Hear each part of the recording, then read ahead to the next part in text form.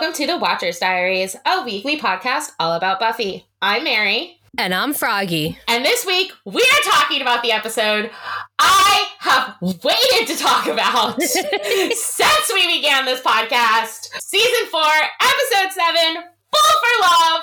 Ugh.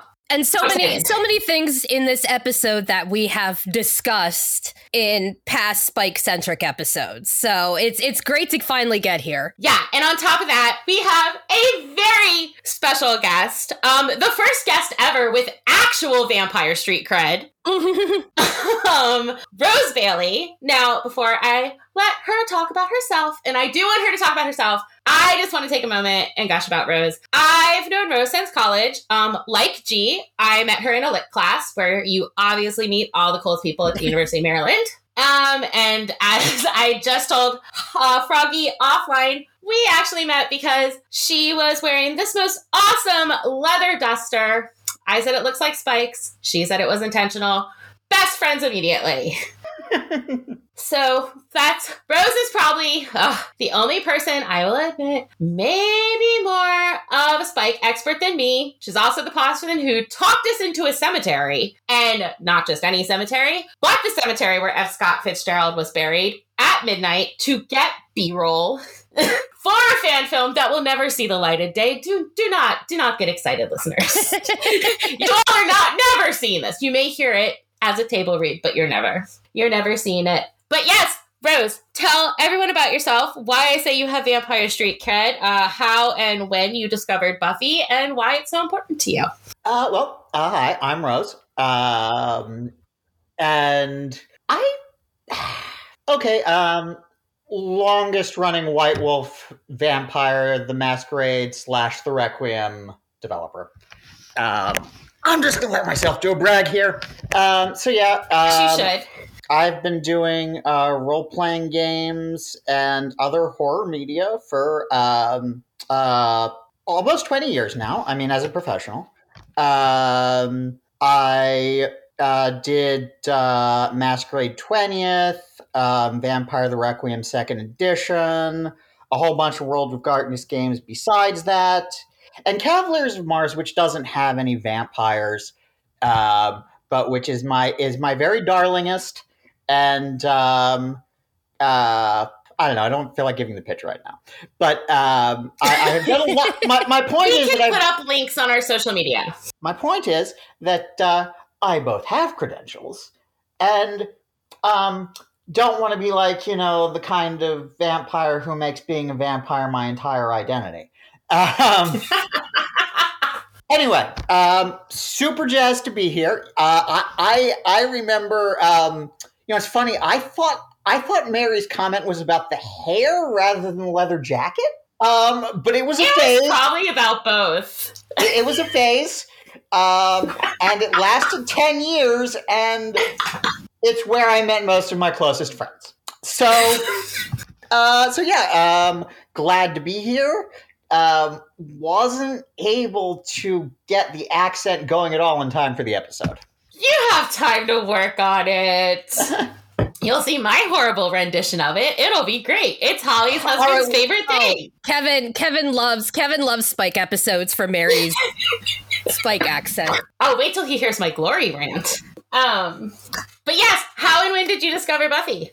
So I'm not quite sure when, but I ended up reading some fanfic. And after a couple chapters, I was like, and I knew the basic premise. I'd seen like an episode or two. And I was reading some fanfic. I'm like, okay, I gotta go back and look at some context. And back then, my bandwidth was not up to pirating. So I ended up catching up to wherever I had been in transcripts, which quaintly used to be controversial among entertainment companies. Really? Oh, yeah. Some of the Buffy transcript sites got C&D'd back in the 90s. I'm pretty sure that happened to some other fandoms I was in too. it's kind of like they used to send C&Ds to lyric sites. The studios trying to protect their revenue stream before they found out that they could come to an arrangement that both had customers paying for content, and then that money not getting to anyone involved. Which is very appropriate considering the strikes that just finally finished up. So anyway, that's how I got into Buffy fanfic. That was a long way of saying fanfic. That's a great way. I have a friend who has never watched an episode of Ted Lasso, but he reads Jamie and Roy fanfic. But yes, it's great. It's fun that that you got into it through fanfic. That's a fun way of doing it, because sometimes fanfic is better than the actual content. Well, I would say I wouldn't say that real. Well, I'd say it about Stargate Atlantis, but I wouldn't say it about Buffy. So I have to ask, was it Spuffy fanfic? No. Spike isn't in it much at all. Shocking, actually, but you know what? I wish I could remember the title, because it was a fairly long thing. Essentially its own season as a story arc, but it had this flash forward, which is a pastiche of Blade Runner, and so naturally the ending is Spike and Buffy on a rooftop, and Buffy hanging off the edge and realizing Spike has a soul. And that would have been before he had one. Oh yeah. Sometimes we may get at some point today we may get to how I think souls are a scam in Buffy, but no, they are. I swear we're gonna talk about this, because I have a whole thing about about William and how William still exists. He slams him down deep in there, but William is still in there. Yeah, we've always discussed how the whole thing, you are who you were you're just dialed up to 11. Angel's a dick. That's what I was just going to say. Liam was a dick. He would have died of some sort of syphilis. Bless the ghosts of Angel's past for saying that. Well, I could get off on a whole Liam thing, but I also couldn't get off on the whole Liam thing. So this is not a safe space for Angel at all. No, it is not. I am very fond of the gentleman with the excellent hair, but he really wouldn't have learned his lesson if somebody hadn't, put him forced it down his throat. I was going to say put him in serious depression for a century and a half. Unending depression. Yeah. So, I think that was not an ethical way of punishing murder. This is why we do not have a state run by sorcerers. I mean, we did talk about that a lot in season 2, where we were like, this is the worst curse, because the curse breaks and the murderer comes back. Yeah. Why isn't it like, if you're happy, you burn with the fire of 1,000 suns? This is the worst. These people were not good at curses. Yeah. Well, I mean, the curse kind of worked for a while, where, he was tormented for a century. But no, I'm fine with the torment, but it should have been, if you experience another moment of happiness, you burn with the fire of 1,000 suns, not the big scary monster man comes back.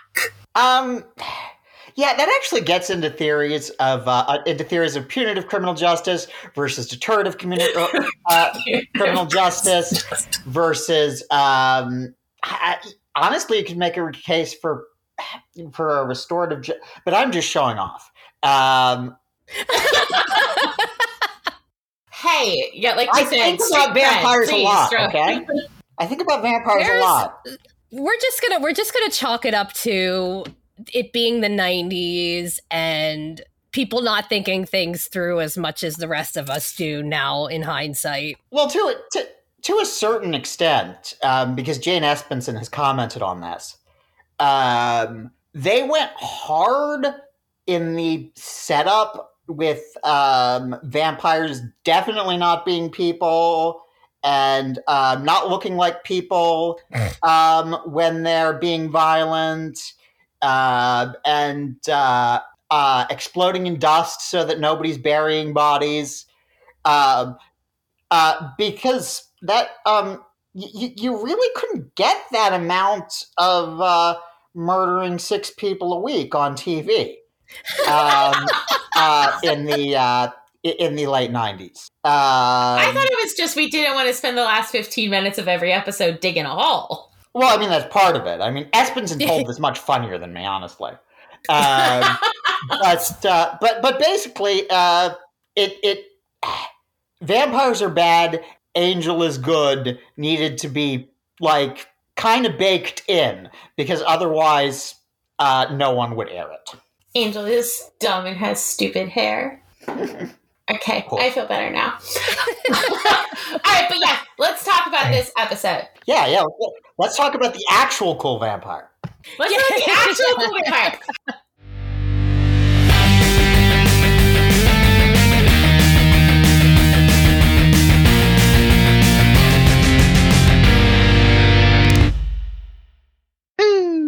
So, Fool for Love, it aired November 14th, 2000. A quick note about the title. It is actually taken from a Sham Shepherd play about... Oh, it's weird. It's about incest. Like, there's no way to sugarcoat that. It's about a brother and a sister who both love each other, but hate each other and hate themselves because they love each other. And they're, like, locked in this, like, vicious cycle of, like, sexual desire and disgust. And I understand that they're, like, kind of like, that's what's going on over here. I just wish we hadn't used incest to make that metaphor. Trying to get ahead of the fanfic community, I think. Yeah. There you go. I mean, I've seen some weird ones. I've seen ones where, like, you know, Spike ends up with Joyce, and so is Buffy's new stepdad. So, you know, I've seen it all. There's, you know what? Nothing surprises me in fiction. I think that that Joyce might actually find that Drew is a nice compliment for her personality. I mean, no. Joyce thought Drew was very finicky and sounded like she didn't know what she wanted, and that Spike should just forget about her. There were little marshmallows involved in that conversation. I'll back off for now. I'm just saying that you know, a slightly more whimsical partner might help Joyce. You know, because she really does have to cope with her daughter's high risk job. Yeah. So our synopsis for this episode is Buffy forces Spike to explain how he killed 2 Slayers, and his flashbacks reveal the first time he met Drusilla, as well as collaboration with fellow bloodsuckers Angel and Darla. I remember when this episode first aired, I was on the phone with Becky, and I was like, I'm going to watch this every Christmas. This is the best thing to ever be on TV. And I hold to that. Even better than the actual Christmas episode. Oh, cool. I chose violence on that day. I do have that queued for Christmas week, and I do in the thing say it's the episode where I woke up and chose violence. Yeah. There is nothing I hate as much as I hate Amends. Amends is such a terrible episode. The worst. It's the worst. This should be our Christmas episode.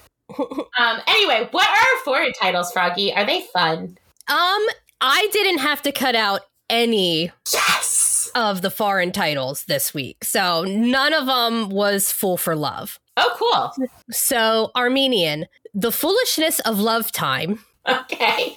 Check. Yeah. Madly in Love. Okay, yeah. Finish, Soft in the Head. That's actually that's good. That's really good. They chose violence. French, and again, French being The Flaw. German, A Lesson for Life. Hungarian, Love Stupefy. I like that one. Oh, that's really good. I love that one. That might be the winner so far. Italian, Crazy with Love. Mm. Japanese is just past. And I'm sure in the original, like when you look at all the characters, I'm sure it is a very poetic thing, but the concept just translates to past. Polish, Sick Love. Okay, yeah. Portuguese from Brazil, Crazy in Love. Okay. Romanian, Crazy for Love. Russian, Stupidity During Love. Oh, I like that too. Yeah, that's a good one. That one's my favorite. I'm Spanish still from soft Latin in the head. America. Love, yeah, soft in the head. Yeah, soft in the head and Stupidity During Love are so good. Spanish from Latin America, Loves That Kill, and Spanish from Spain is Love Cravings. Oh, those are good. There are so many good ones this week. That's gonna be hard to choose one. Yeah. I don't know. Like, you could go like Love Cravings is a very poetic, but soft in the head. I feel I'm going to be outnumbered when it comes to soft in the head. Okay. Well, we do, of course, get a previously on, mostly about Spike. His name, his relationship with Juru, his getting his ass kicked by Buffy, his chip, and the fact that he apparently likes getting his ass kicked by Buffy because he's in love with her, which he isn't too keen on. I mean, getting his ass kicked by Buffy is basically his part-time job, so it's good that he enjoys it. It's more like volunteer work because he's not actually getting paid for it. He sometimes gets paid for it. He gets paid for it today. Yeah. That's a great segue right there. We're also reminded of the whole Teach Me Slayer lore line that we just kind of chucked in the bin following the premiere. But I think it is interesting that though she goes to Giles with this request and she's like saying she needs a watcher again, it's Spike who's gonna give this lesson. And you know me, I'm on my hill. On my hill of like, William was a watcher and I'm dying there because Spike's given the watcher lesson this episode. Let's take a moment about that conversation between Buffy and Giles, because Giles really hits an emotional button that's going to be important. That's going to be important this season. We're gonna talk about that. About how the reason Watchers don't write down the literally gory details of their charges' deaths is because it hurts. Mm-hmm. I wonder how many Watchers it does. I mean, I'm now vilifying the entire Watchers Council because like. Giles was told that, like, his attachment to Buffy was a big no. So, but how many Watchers did feel that? I'm sure there were others. I'm sure there were others. I think it's a matter of scale. I'm pretty sure that that professors who hated me in college would be really fucking upset if I'd been murdered by a vampire. Probably the only professor in college I think would care if I was murdered by a vampire is Dr. Fleeger, but that's because Dr. Fleeger also works for the Watchers Council. That is the professor in whose class we met, who I talked to recently. You talked to her? Just exchanged a few emails, yeah. I was working on a what I'm calling my Guineverian mythology. And I just commented to her. I just sent her an email. Thank you for introducing me to Arthurian legend. I love Dr. Fleeger. Oh, and that involves vampires too, but not my vampires, but not the White Wolf vampires and not these vampires. So new vampires. Yeah. Let's talk about the episode. We'll talk about that later because I'm excited to hear about that. So yeah, anyway, from the previously on, we go to a cemetery. Buffy is fighting and bantering with a vamp who's kind of ripped off Spike's whole look, just saying. Although he kind of looks more like a metal. Yeah, he's more like 80s. Yeah, he's like this vampire is hair metal. Spike is Sid Vicious Billy Idol. Yeah. Because even like when we were watching it, Kevin was like, he looks like the kid from Stranger Things who was into D&D and metal. I mean, like, I think both that kid and Spike probably sat in high school doodling swords in the margins of their notebooks. Yes. But they sat on opposite sides of the classroom. So wait. So are we saying, because now I'm going to go down this tangent. So if we're saying my baby Angel William was in high school today, swim team, he'd be over there. He'd be a sword and sorcery kid. He wouldn't be like the guy we met in Never Kill a Guy on the First Date who's like, let me read you my Emily Bronte or Emily Dickinson. That guy was not cool enough for Bronte. Oh, come on. Depends on what he's in. Yeah, but why do you think that guy's two different guys? Trust me, I have kissed that guy and he's the same guy. Fair enough. So, the fight's going fine. Till it's not. Like, she drops her stake. He sees his opportunity and slams it into her abdomen as we go to the credits. Still awesome. Yes. It's just one of the all-time greatest theme tunes. Oh, yeah. Mary, were you at that very problematic University of Maryland art attack where Nerf Herder played as an opening band? I was not, and now I'm very angry. Mostly for missing Nerf Herder, not for being at the problematic part. So I am told that what they did was play a song, say, okay, we know y'all don't know who we are, and then do the first few chords of the Buffy theme. I am told the comedic effect was perfect. However, I came in towards the end of the Buffy theme and only saw the racist title act. Okay, so that's what made it problematic, was the title. Nerf Herder was the opener. Yeah, Nerf Herder was the opening act. The headliners, that's a whole rabbit hole. But jerks. Big jerks. I was definitely not at this art attack. Whew. We return from the credits to, thankfully, a still breathing Buffy. Rips the stake from her stomach, takes off. Not so much running as limping. Vamp sees his opportunity. He's gonna go again. But there's Riley with a taser! Like, what? Sir! Why are you bringing a taser? Riley continues to just... Riley does being a trained soldier, he is not very good. Well, I mean, I'm going to defend Riley here, which is actually... This is kind of weird, given that I was planning to make a lot of fun of him here. But don't worry, we'll get there. The whole military monster squad thing, there aren't a ton of good ways to fight vampires other than the way Buffy does it. I would have accepted a flamethrower. But would the already permissive Sunnydale Cemetery Ordinance codes? Pun there, ordinance. Can we also talk about, like, when we get there down the line, like, how he destroyed a crypt? Well, yeah. Yeah!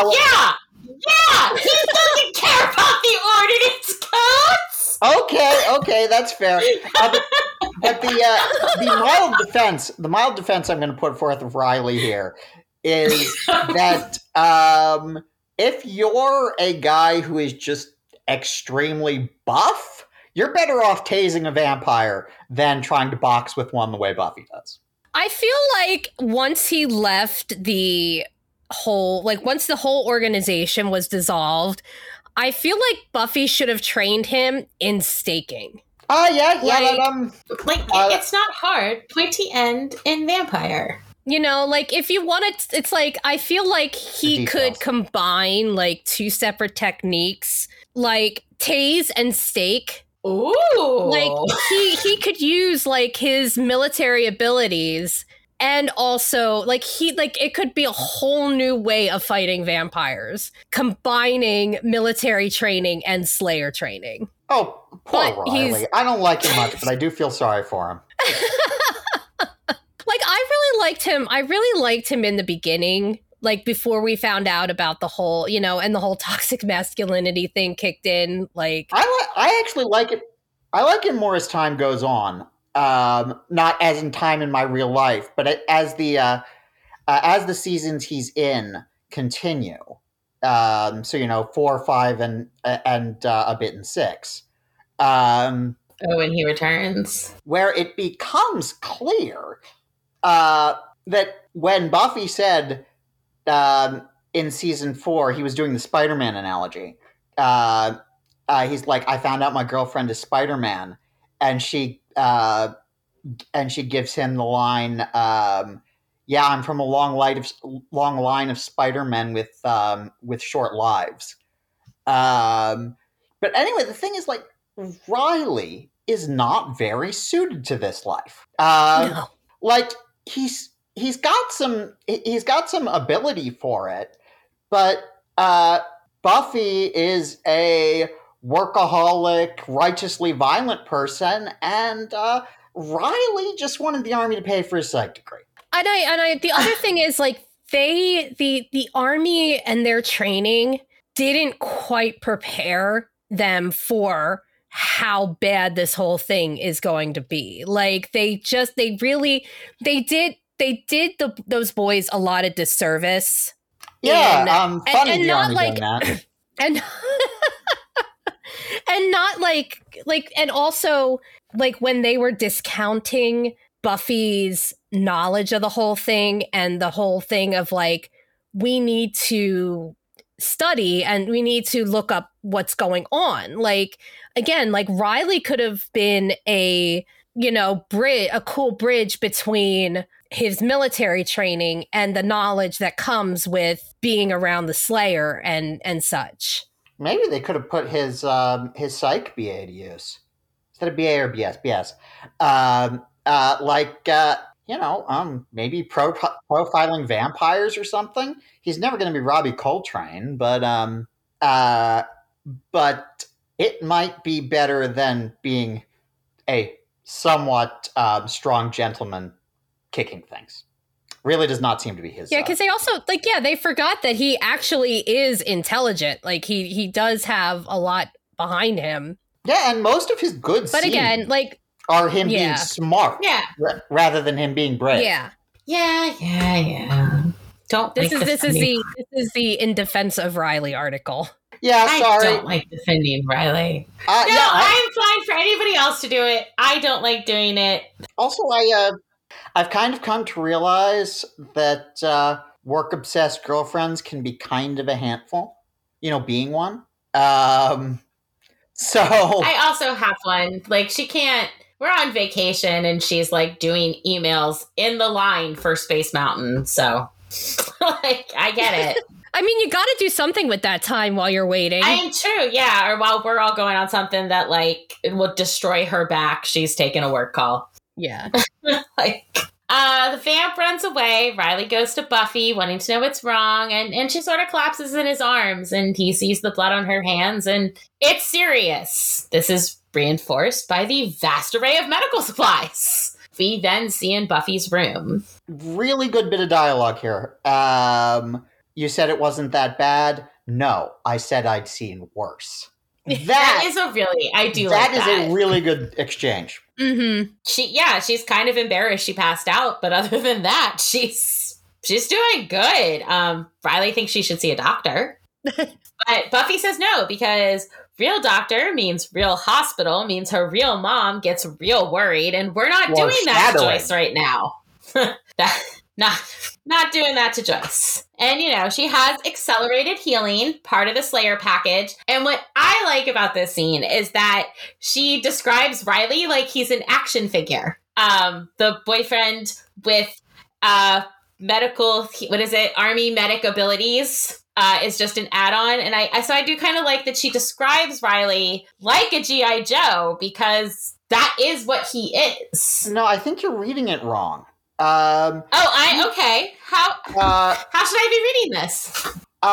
He's not G.I. Joe. He's the Barbie pink urban camo purse.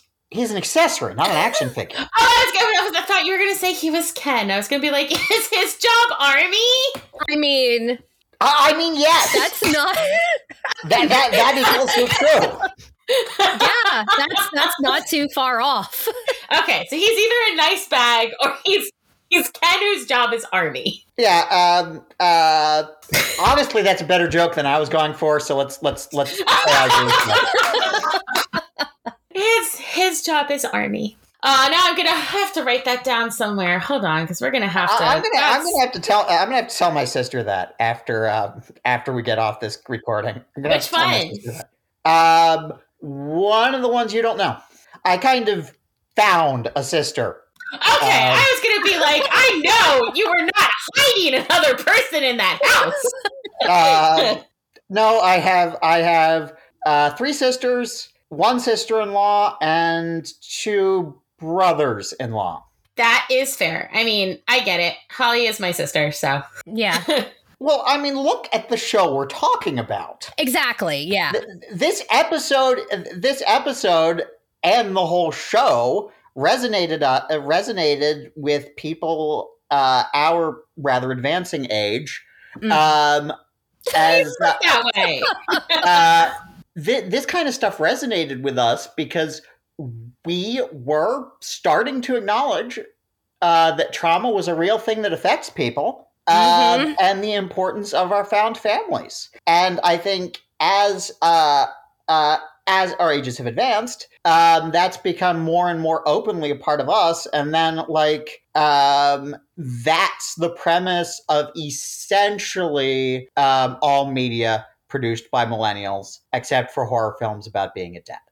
Pretty much. Yeah. And even growing up, my best friends growing up, we all came from broken families. So our moms were each other's mom. We all called each other's mom. Oh yeah. It was I call Jackie's mom mommy. That's I remember. I still to this day, I walk into the house, I'm like, Mommy. Yeah, you called Mrs. Borowski mommy much more than Jackie did. Mm-hmm. That's my mom. That is my second family. Yeah, I was glad to hear they're all doing fairly well. So as Riley showed up late to the party, he wants to know about the bad guys. What were they? Vampire. Okay. How many? Just one. So he was like, super vamp. Nope. Just run of the mill. It shouldn't have happened. Buffy is technically at the top of her game, and yet it did. But before they can say anything else, Dawn bursts in. Buffy starts to get annoyed, but Dawn is there to save them from any sex-related embarrassment because Mom is coming. And she's doing good. Bordering on Chipper, planning on being obnoxious. Watching these episodes now is very hard. Yeah. Because we all know what's coming. Yeah. Yeah. And you know that even in these moments where they're talking to her, I'm gonna get upset about it. You know they are going through their final weeks with their mom. Mm-hmm. And it is so hard to watch. It's really hard to watch the Joyce scenes. Yeah. And in fact, the ending scene, which we'll get to, I think is the word. Yeah. But that is even heavier and even a bit more comforting than it was in sorry, what year did you say the original? 2000. 2000. Okay. So yeah, having sat with Joyce's death for 23 years, that one hits harder. There is so much about the end scene I can't wait to talk about. I also like so many things that happened with Buffy and Faith in earlier seasons. I hate the fact that we never really delve into. We'll talk about it when we get there. Yeah. But there is some stuff that final scene invokes that I'm like, but why don't we talk about this? Because Buffy characters don't talk. Except they do. They talk all the time, but they don't talk. But no, they don't talk. There is a whole episode dedicated to this. Dead Man's Party. The fact that nobody can communicate with anybody else. And the fact that they all lie terribly but believe each other.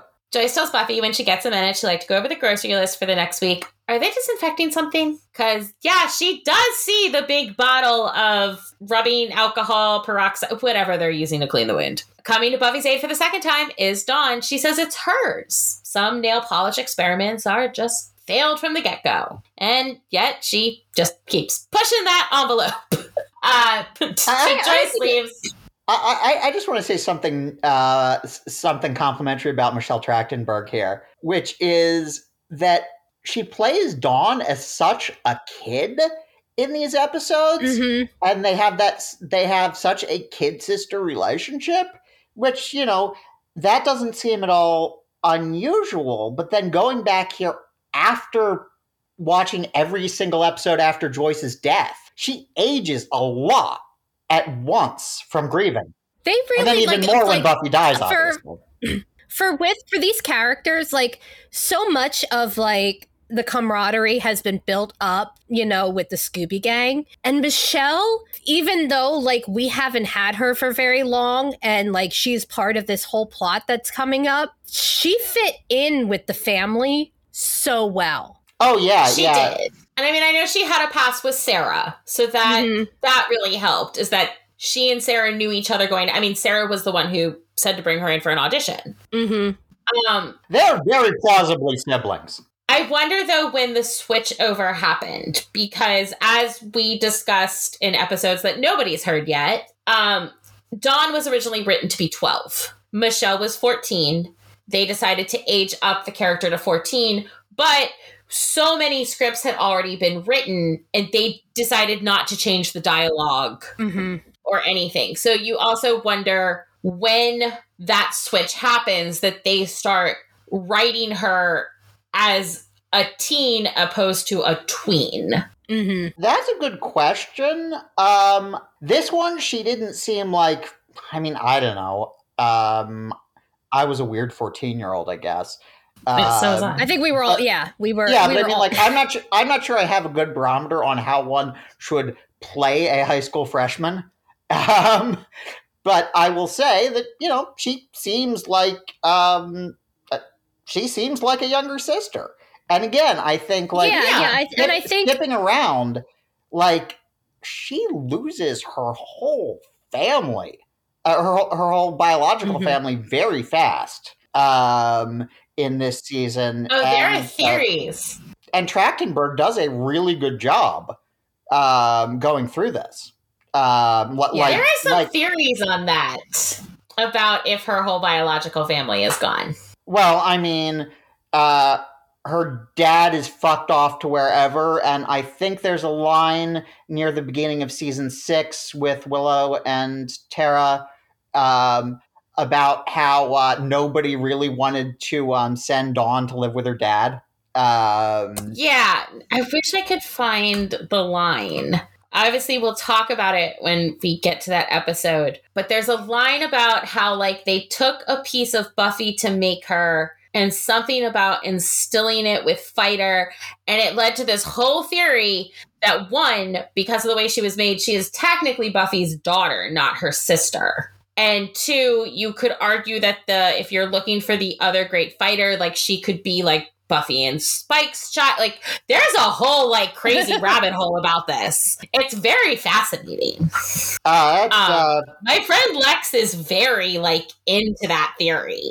I'm not sure in any literal way, but Buffy and the Scoobies do essentially take over the parental roles, and I think we all know people who were raised by their siblings. Yeah. Anyway, my point is, Dawn's life has a lot of shit in it, and Michelle Trachtenberg does a really good job developing that. Michelle Trachtenberg's a phenomenal actress. Phenomenal. Yeah, and especially for the age that she is. She is also, according to Dawn, the man. A very short, annoying man.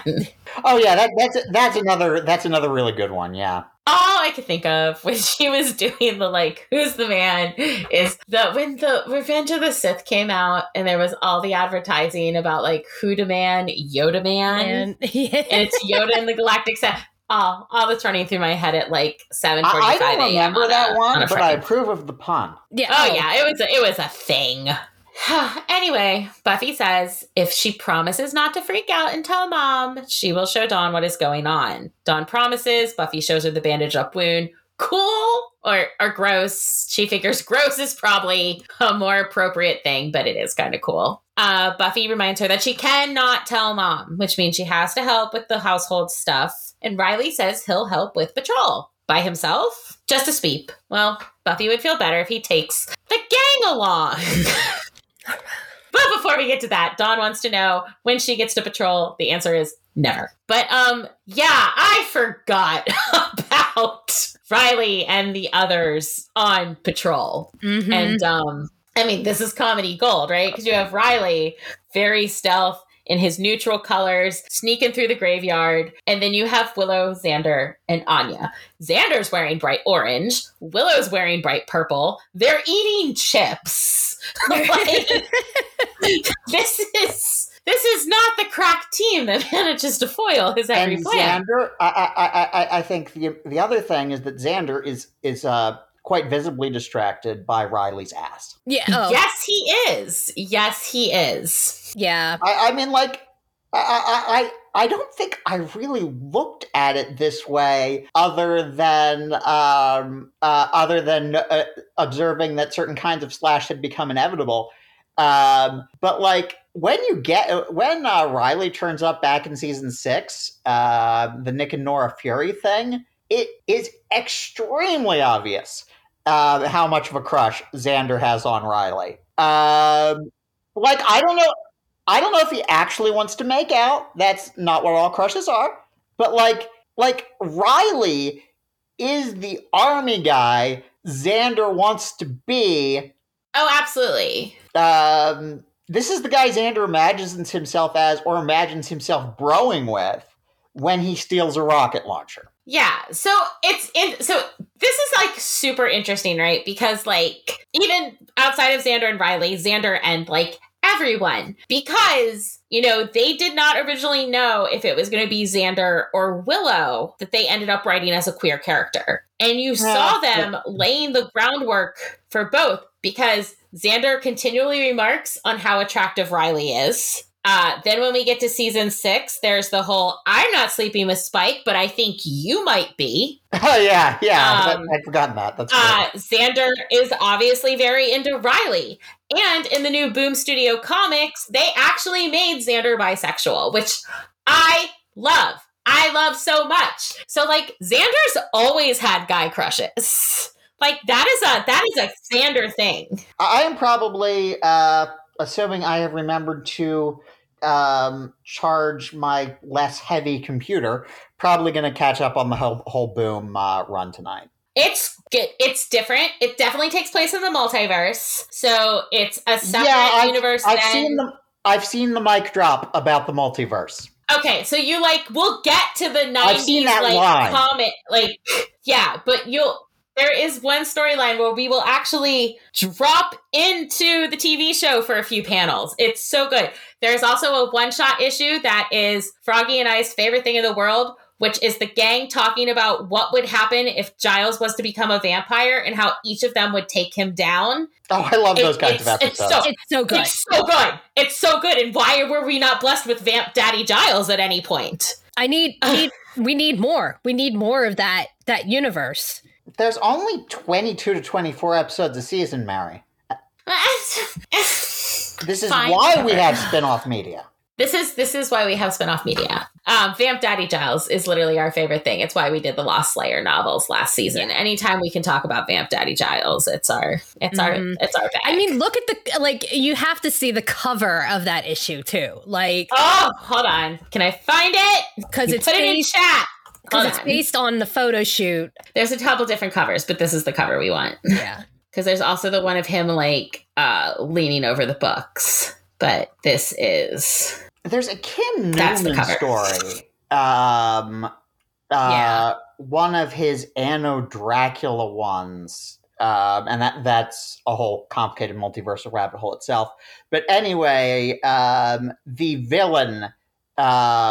the villain who is only on page a little bit is a guy named Rupert Gorse, who's who's Vampire Giles. Aw, I love that. I don't remember.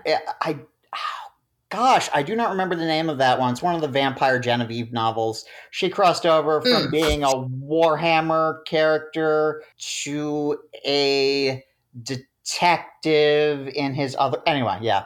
Oh, so good. Genevieve is one of those names a lot of vampires end up with. It's a thing. It's a vibe. Oh, I like that. That's a great cover. Right? Yeah. So good. Yeah. So good. But yes, Riley is stealthily moving from grave to grave, attempting to remain unseen using hand signals, which would be great, except nobody knows what those hand signals mean. And so they have to loudly yell at him for clarification. That isn't working for Riley. He gets, as Xander puts it, all angry and sarcastic, and suggests that maybe they should go to the Bronze and investigate things there. Oh no! They're sorry. Were they not being covert enough? They can be stealthier. Yeah, they have to lose the chips, which I like how Willow throws away the bag, but keeps a large handful of them. So that she can continue to eat them. I mean, what do you do when you throw out your popcorn when you're leaving the movie theater? You get one more handful. Popcorn. Yeah. And this is where we get a lot of Xander appreciating Riley. He's like a cat. Why can't he be cool like that? And Anya and Willow assure Xander that he is very cool. And he is. He should not let Riley make him feel bad about himself. But if anybody's wondering, the hand signal does mean hurry up, double time, rush. And it's interesting that Xander doesn't recognize it. Well, Xander's memories of that seem to come and go. So they've been pretty solid up until now. But so people are wondering if this is the start of starting to see, like, maybe that hold is starting to fade. And I'd like to believe it is. I mean, Xander still can be, like, key guy in all operations. But I would like the children not to remember the horrible experiences they had that night. Maybe a little less therapy. So maybe it's a good thing if those memories start to fade. Took a few years, but yeah. Over at the magic shop, Giles and Buffy are going through what seems to be old Watcher's diaries, looking for any insight into their lives. Title line. Yes. I know. I love whenever I get to say that they're looking at Watcher's diaries. It's my favorite thing. They're looking for any insight into the lives, more accurately, the deaths of some of the Slayers that came before. But everything seems to be the same. A Slayer is chosen, she battles evil, and then, oops, she's dead. So I want to know about the Slayer that forged her own weapons. Because Buffy's like... Right? She's cool. No. Buffy's like, you gotta love a chick with an anvil. And I'm like, yes, I want to know about this chick with this anvil. Do we know about her? Hold on. Where are my historicals? No, I don't want to know about Excalibur right now. I sometimes want to know about Excalibur, but this is not that time. Google's like, do you mean Excalibur? And I'm like, no.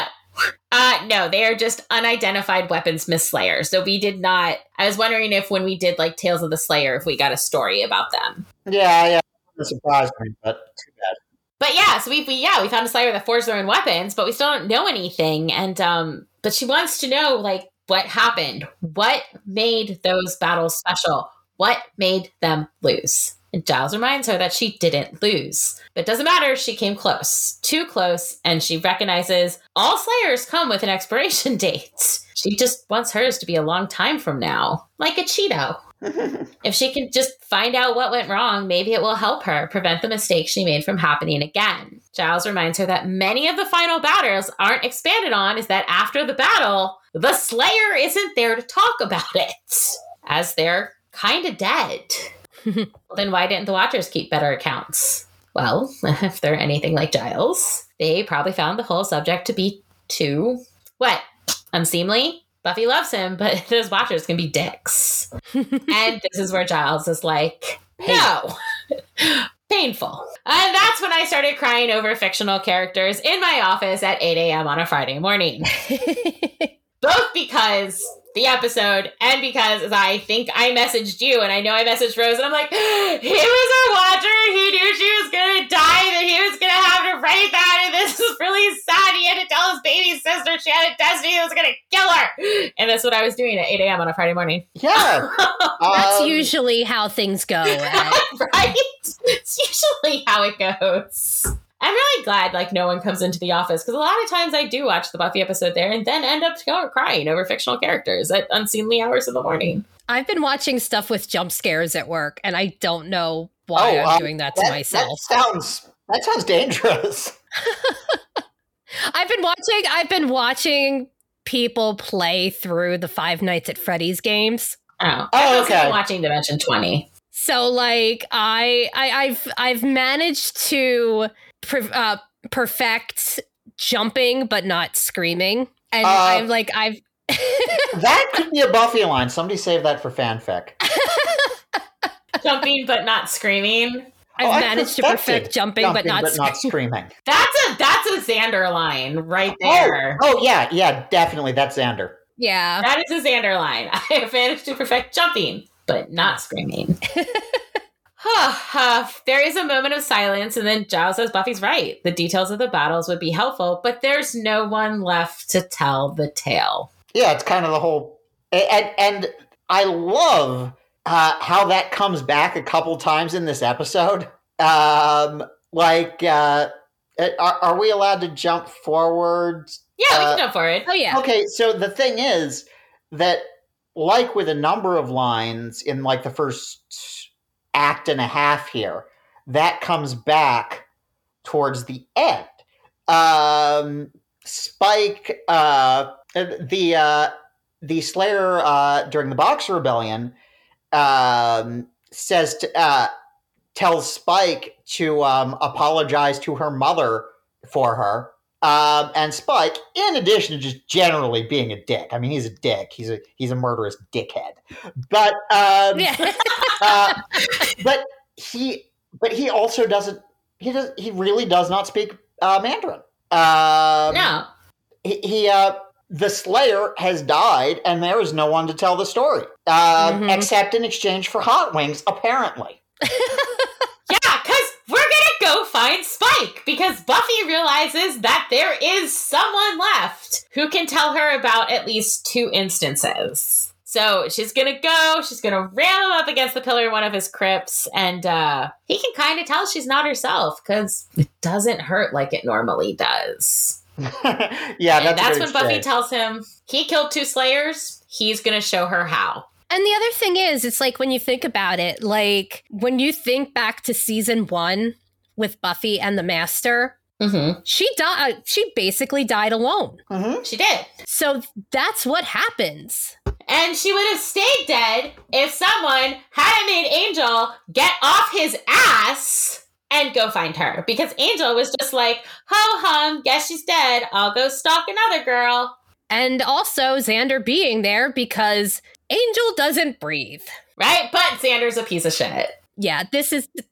We're the Xander Defense Squad. One thing I got to mention, because we've been talking about spin-off media, is that in the Dawn miniseries, I think it was called False Memories, they walk through some of the earlier seasons with Dawn there, as of course she now has been.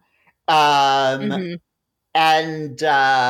she's the one who drags Xander and Angel to find dead Buffy. She saw where Buffy went. And that's she's cool. I don't know if I like that. I don't know, I like it. I mean, I like that, like, they incorporate Dawn into the meaning. I just don't like... If Buffy had a 10-year-old sister in season 1, that's what would have happened. Yeah, no, I'm not disagreeing with that point. And I do like the incorporation of Dawn. I do like the, like, where would she have been if she, like, in this new world we've created? Because, oh my God, we will talk about this so much in season 6, and the argument that comes up in Normal again when everybody's like, well, no, that clearly is, like, Buffy being drugged up, because in Becoming, Joyce would have said, no, Buffy was not institutionalized in the original timeline, but in the second timeline she was, because it's Dawn who found her diary. So, cool, we'll talk about... But that also... Okay, never mind. So, Normal Again, the episode in the 6th season that deals with the insane asylum, where Buffy goes between the two places. Mm-hmm. Buffy tells Willow's like, no, this is crazy. You were never in one of those places. And Buffy tells Willow, yes, I was. It was the summer after basically the events of the movie. You know, you start talking about vampires and your family gets creeped out. Burn down and so the gym. like the whole fandom was like, well, that's bullshit because Joyce would have said something in Becoming Part 2. But if you go to the comics that show when Buffy spent the summer there, it's because Dawn found her diary. Dawn got freaked out. Dawn showed it to Joyce. So in the timeline when we get to Becoming Part 2, no, Buffy was Neville institutionalized. But in this rewritten world, she was. So like... Yeah. I mean, we know a fair amount of stuff at this point. I've not as comprehensively read the spin-off stuff. But like Buffy gets up to a fair amount of multiversal shenanigans with varying amounts of shrimp, but it never does much timeline forking. The only time in the series that I can remember where time is actually turned back is in the first season of Angel, during that very, very painful episode. Well, I mean, you also have it with the trio time loops Buffy in season 6 as well. Every show must do Groundhog Day. I guess it isn't a different timeline. It's just false memories, but I always feel like the best way to explain it is the monks created an alternate reality, and so we're now here instead of here where we started. Well, I mean, I think I take a more de facto route and say that that Dawn has always been there, and it is the early seasons which are shown to us with gaps in them. Oh, how controversial. I mean, like... I like it. I hope I'm not being contrarian here, because my role is No, you're not. It's just that's a very controversial take. I like it. I'm not trying to be the character that is always needed, the Cordelia, the Spike, the Anya. You're always the Spike. Don't lie. Thanks. We have a lot of controversial opinions ourselves. So yeah, apparently, anyway, I am like one of my biggest fandoms, maybe my biggest. Sorry, William, is Doctor Who. So obviously, I am willing to accept many things. Oh God. Do you know who my favorite Doctor is? 8. Who's your favorite Doctor? 8. The most. Is that your favorite Doctor, Holly? Oh no! Yay! No. 8 is my favorite. 8 has my favorite companion, Charlie. In his first run of audios. Mm-hmm. Oh my God! I've never met anyone who's a fan of Doctor Who and listened to the audios.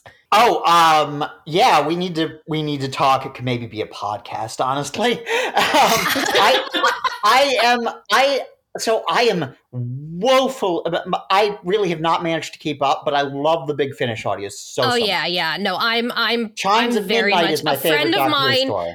A friend of mine and I kind of like we each were buying them, so like because you can download them, you know, we were sharing them back and forth. Yeah, it's been a while because I used to have a commute. I used to do a delivery run, so like I would listen to a lot of the Big Finish during my delivery run. Like I love there's and Romana is one of my favorites, and there's a whole series with her as president and Mary, do you know who plays? So you've got Romana 1, Mary Tam. Romana 2, I know where you're going with this. Mary, you know who plays Romana 3? Juliet Landau. What? Yep. Yay! And you know who would, if they ever felt like doing that deep cut, be about the right age to play her version on TV? Juliet Landau. Mm-hmm. That is unlikely to happen, but I would very much like it to. Like that's Moffat nerdery, not what any of the other showrunners do. Yeah. So yes, we took a whole side. This is what side happens. quests. We're an hour and 15 in, and Getting to the Bronx. When I edit, we'll see what side quests stay. This may just be a very long episode, but that's fine because we're going to talk about the love of my life, William, in a few minutes. Yeah, so we're going to go to the Bronze. Spike and Buffy sitting at one of the tables by the stairs. Spike's sorely disappointed by the choice of beers. Buffy needs him to focus, though. 2 Slayers. One during the Boxer Rebellion, one in New York. He tells her how they died. He gets some cash. We thought they died. I didn't. The end. Now pay up. I mean, like, Spike is giving Buffy the right answer here. Everything else she drags out of him just makes her feel worse. Mm-hmm. Yeah. I mean, she wants to know what happened. That is the too long didn't read version of what happened. Exactly. Like, Buffy, you were the one that wanted to know the gory details. Well, she's the one, he gives her the same answer at the beginning, and at the end, and she reluctantly accepts it, which is one good day. That's all it is. She had one bad night and got stabbed. Thing is, it only takes like one slightly worse night. But then at the end of the season, she doesn't die alone. She doesn't die unremembered. This thing that she's been building up in her, deepest fears for her entire Slayer career, that is not how she goes out, at least not the second time. No. Slayer deaths are like the X-Men. That old trick never works. I appreciate that. Yeah, but Buffy, that's what Buffy wants. She wants the details. And T says that it's not about the fight, but if they're going to do this, they're going to do this his way. Hot wings. Spicy wings. He wants hot wings. The ongoing jokes throughout seasons 4 through 6 about Spike and his fondness for appetizers, more or less.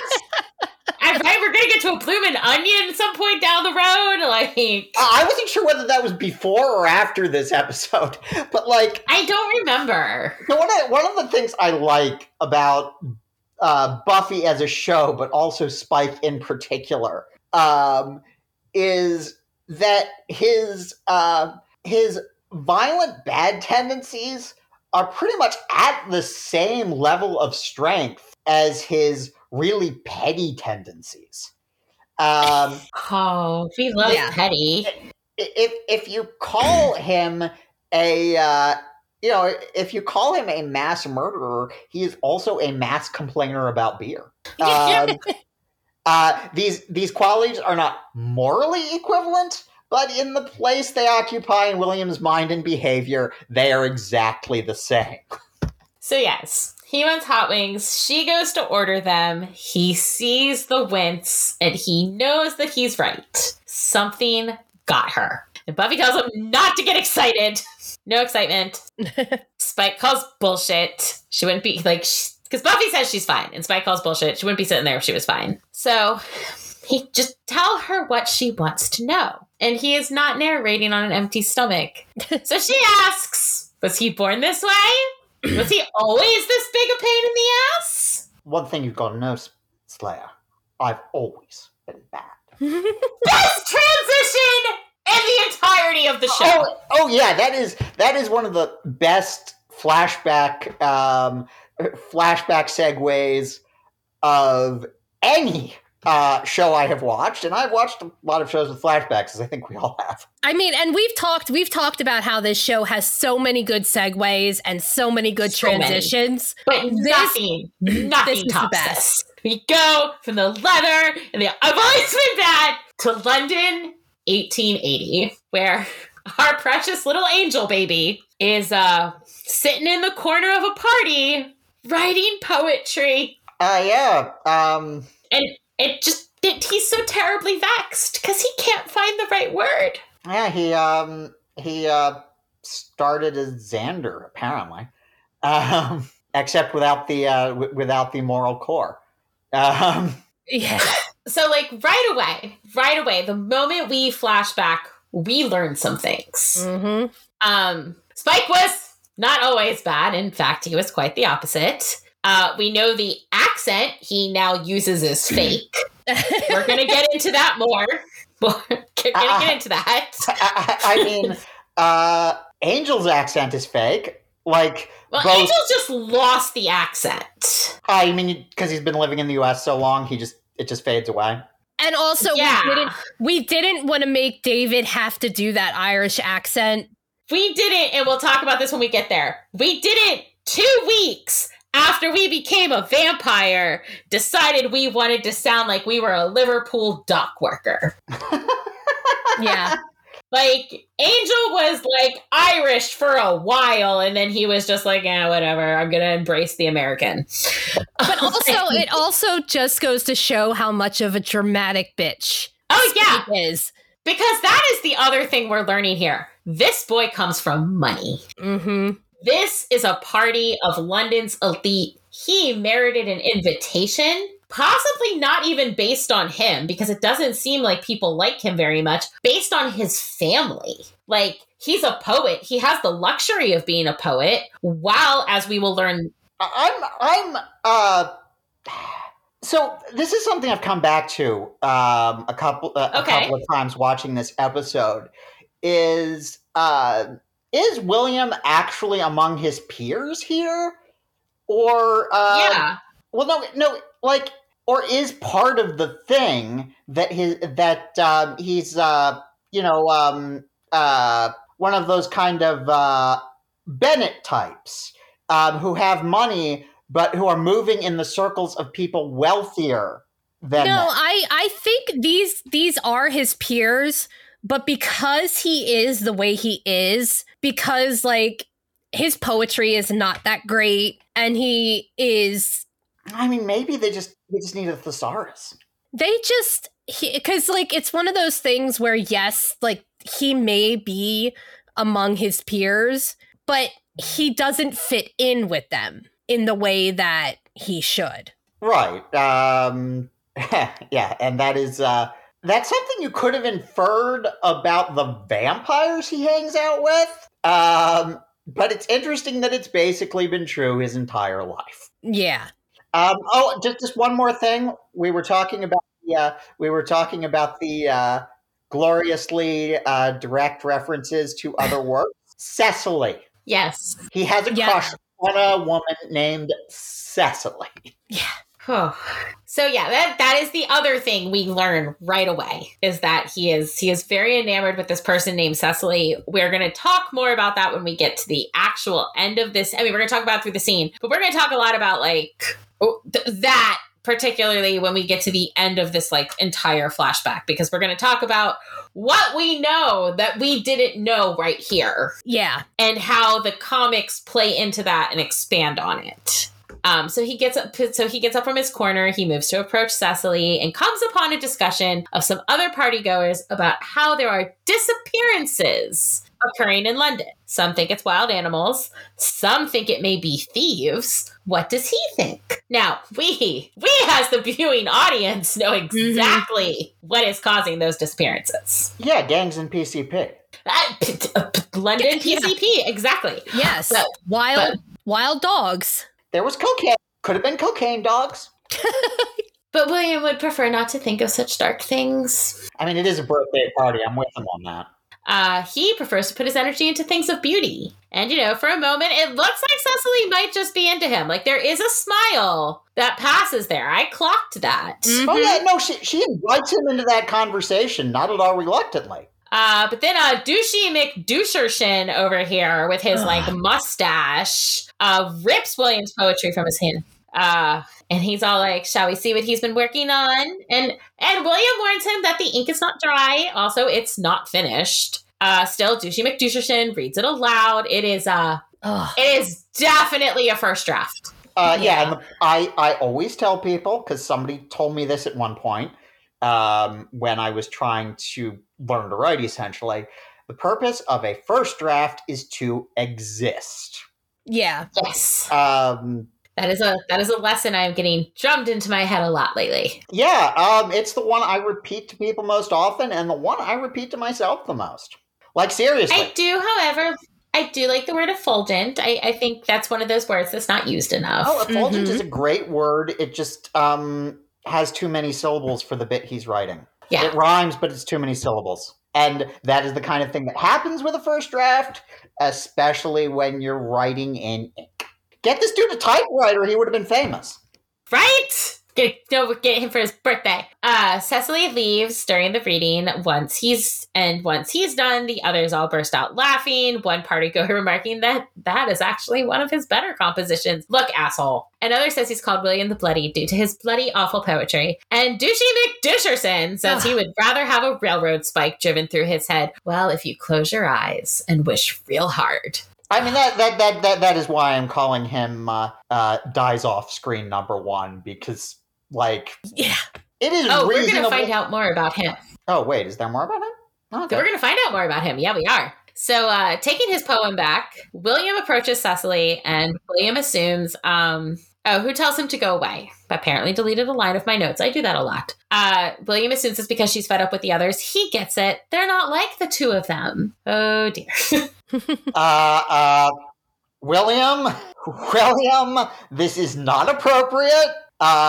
It is frankly less appropriate than some of the things you will do while... No, we are going to get just more inappropriate as this episode goes on. But when you think about the bonds of society at the time, no, what is coming up in the alleyway is a hell of a lot more inappropriate. No, what I'm saying is that honestly, this is one of the more embarrassing things that William does in the course of the franchise. My poor precious angel. So, Cecily is like, oh dear, and asks him a very personal question. His poems, they're not about her, are they? Oh, God. They're about how he feels, yes, but are they about her? At this point, I'm just screaming, not everything is about you, Cecily. but unfortunately, these are. It's his response here is actually a pretty decent save from having been writing her poetry she doesn't want. Which is like, okay, no, the poems suck, but I want to date you. That's the point. Yes. I would like to date you. The poems are just me, hesitating about that. Yeah, because he does. He says his poetry's bad, but they're only just words. He's a good man. And if she could just see him, that's the problem. She does. And he is nothing to her. He's beneath her. Fuck you, Cecily! Damn it, Cecily! I mean, she's being awful, but also, like, he was not getting the hint. He was not getting the hint the way Buffy does not get the hint. Oh. She walks away, leaving a heartbroken William, who we next see walking alone on a darkened street. And like I said, we're going to talk about what happens after he leaves the party in a minute, but I want to get to the end of this flashback because Halfrek, and I think that sheds a little bit more light on their conversation. Oh, right. Okay, now I remember that. Sorry. But yeah, let's finish up. Let's meet the other people, and we're going to meet in this flashback. Because who does William bump into as he's walking away, tearing up his poetry? We don't see their faces, but it's still pretty easy to tell. It's Angelus, Darla, and Drew. Mm-hmm. This also seems like a great time to remind everyone that there is technically a second part to this episode. It's an Angel episode, Darla, and while it does technically focus on Darla's past, it also gives us some of these shots, like the encounter in the streets and the Boxer rebellion, from Angelus's point of view. Mm-hmm. And honestly, a couple more William story beats, even though they're not the point of the episode. Yeah, which we're not going to discuss that till we get to Angel, but like, it's good to remember it's there. Yeah. Audience people, Mary told me before inviting me to do this episode that we were going to not talk about Darla. So this is us. Not this is us talking about. Yeah, we do that every time there's a 2-point episode. But like we remind people that we're not talking about Angel. We'll talk about Angel when we get there, but just if you want the complete story, go. Yeah, and sometimes we acknowledge things happen, like, because especially like when Buffy went to LA, we had to talk about that. And when that timeline was weird. I'm still not over the weirdness of that timeline. Yeah. But that's fine. We're past it now. Adam's gone. The initiative can't hurt us anymore. Now alone in an alley, William sits and continues to just tear apart his poetry. As he does so, he is approached by Drusilla, who wants to know what terrible tragedy drove him into such a state. William is, as he should be, a little creeped out by this. And no thank you. He'd like to be alone. Drusilla, though, she sees him. He is a man surrounded by fools who cannot see his glory. She then gets all Drusilla about things, talking about baby fish swimming about. And again, William is creeped out, as he should be. William, you are in no position to criticize this woman's poetry. Yeah. He does not want her coming any closer, and if she is a pickpocket, well, she will not be getting his purse. Oh, William. She says she doesn't need a purse. That's not where his wealth lies. His wealth lies in his spirit and his imagination. And apparently his imagination is also his penis, because Drew just full on grabs his dick in the middle of this alley. Like, girl, you just met this man. Like, we need to, like, for 10, 15 minutes before we grab his dick, baby. Let's bring it back just a little bit. But before William can also be concerned about this, because I feel he was concerned about her ramblings, he'd be very concerned and slightly scandalized by her just helping herself to his anatomy. Again, vampires and consent, not really a thing. No, they're really bad about that. Just, pretty much terrible. Drew tells him that he walks in worlds others can't even imagine. And there it is. That has him. Because this random creepy girl, she does see him more than anyone else ever has. But he tries to do the right thing. He tries to go home to the mother until Drew uses the word effulgent, and then, it's over. He's hooked. So when Drew asks if he wants all she's offering, he says yes. And so she bites him, turning him into a vampire. Ow. We all know. Yeah, it is not. This does not look fun at all. he is in some pain. I love that because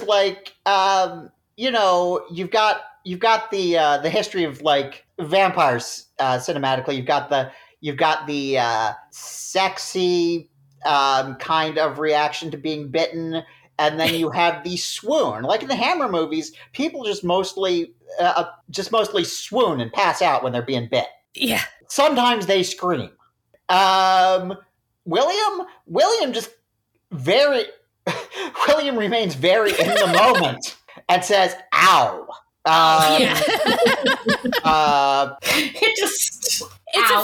It's a very realistic vision of somebody getting their neck bit. And the other thing is, the thing is, he's not even like he's not even scared. It just he was scared a moment ago, but here it just fucking hurts. This woman's biting his neck open, and it hurts. I just want to point out, because I'm still on my hill, sitting here, that he did not seem particularly surprised when her entire face changed. Yeah. Oh, no, that doesn't bother him at all. Once again, look, she likes it. Almost like he's seen one before. We are me on my hill. Yeah, we are William as a watcher, truthers. Watcher. And I'm not contradicting you, but I will also say that people complimenting your writing can get you past them being horrible shark monsters. That's I don't know. That is fair. I don't know if there's enough compliments in the world. I had some bad years.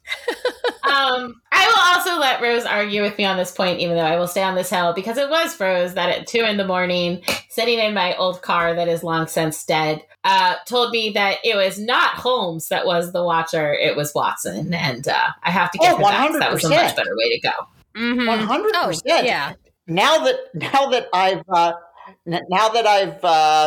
we were talking about adopted family. I have adopted a brother over the years who is not only a huge Sherlockian, actually wrote a book on going through each of the Doyle Holmes stories, looking at them mainly for what they said about Watson.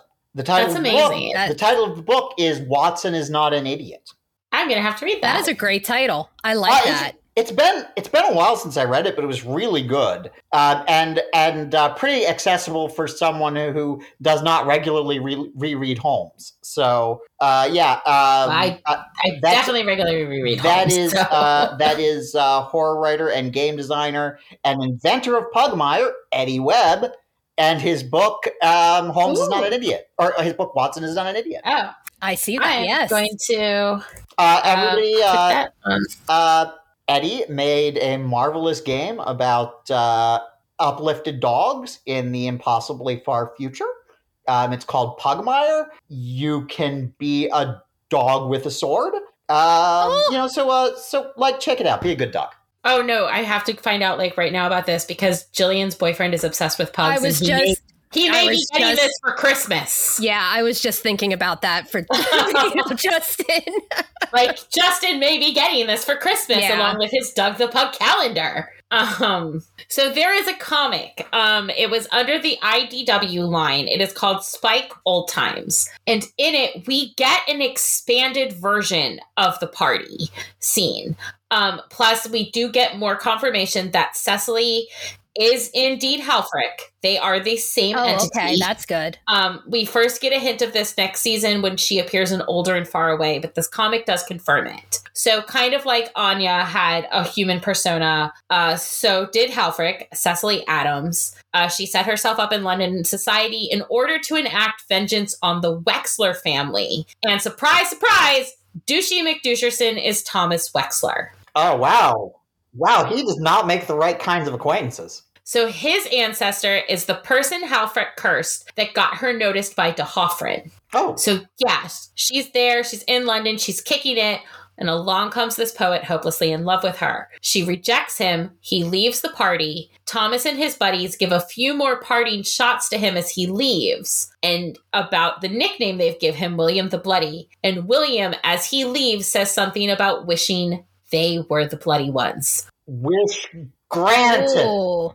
I replied to work emails with that, Because, hey, that helps Halfrick along. Douchey McDoucherson and his line are all doomed to die by their 30th birthday. And so, well, if the cause of death is bleeding from the eyes, so be it. So this gets a worse and worse curse as medical technology gets better. Yeah. But Cecily being a demon, I think does shed new light on the whole "you're beneath me" conversation. Yeah. Because she's not mortal. And this poet is cute and squishy, but he's human. Go get somebody to pop your soul, William. Yeah. But what I find really interesting about this, and especially if you take the "you're beneath me" comment in the line of her being a demon, is it directly parallels Anya. Mm-hmm. Who Anya does like the cute little squishy human boy. And yes, she had been made human by the time she and Xander hooked up. But she remembers being a vengeance demon. She remembers all the awful things humanity has done. And she's still like, this soft little squishy one. I will keep him and he will be my squishy. And I really like that parallel. Especially because we will see Halfrick and Anya continue to interact as the series goes on. But yeah, so, they all got taken out, and Cecily granted his wish, so obviously she didn't, dislike him that much. But he was just a squishy human boy. Well, sometimes people ask you to do things that you wanted to do anyway. Yeah, but speaking of Anya and Xander, we're gonna go back to the cemetery. The gang has spotted our vamp. He's headed to the crypt to drink with his buddies and tell them of how he killed the Slayer. Observing this, Riley says there's too many of them. They need to wait and come back in the morning. But it's fine. They can kill them just as dead then. I mean, so here again, we see Buffy characters being bad at lying and no one questioning them. Yeah. So and then we're back to the Bronze, where the gang really should have gone. They could have attended Story Hour. I know, seriously. It's going to be a lot more interesting than watching Riley. Story time with Mr. Spike. Not for Xander. Well, yes, that's true. Xander wants to watch Riley. Buffy and Spike are now playing pool, as Spike explains how becoming a vampire is more than just moving up the food chain. It's a profound experience. Spike says in being dead, he was living for the first time. No longer was he captive to society's laws. Now he could make his own. But of course, to do that, he had to get a gang.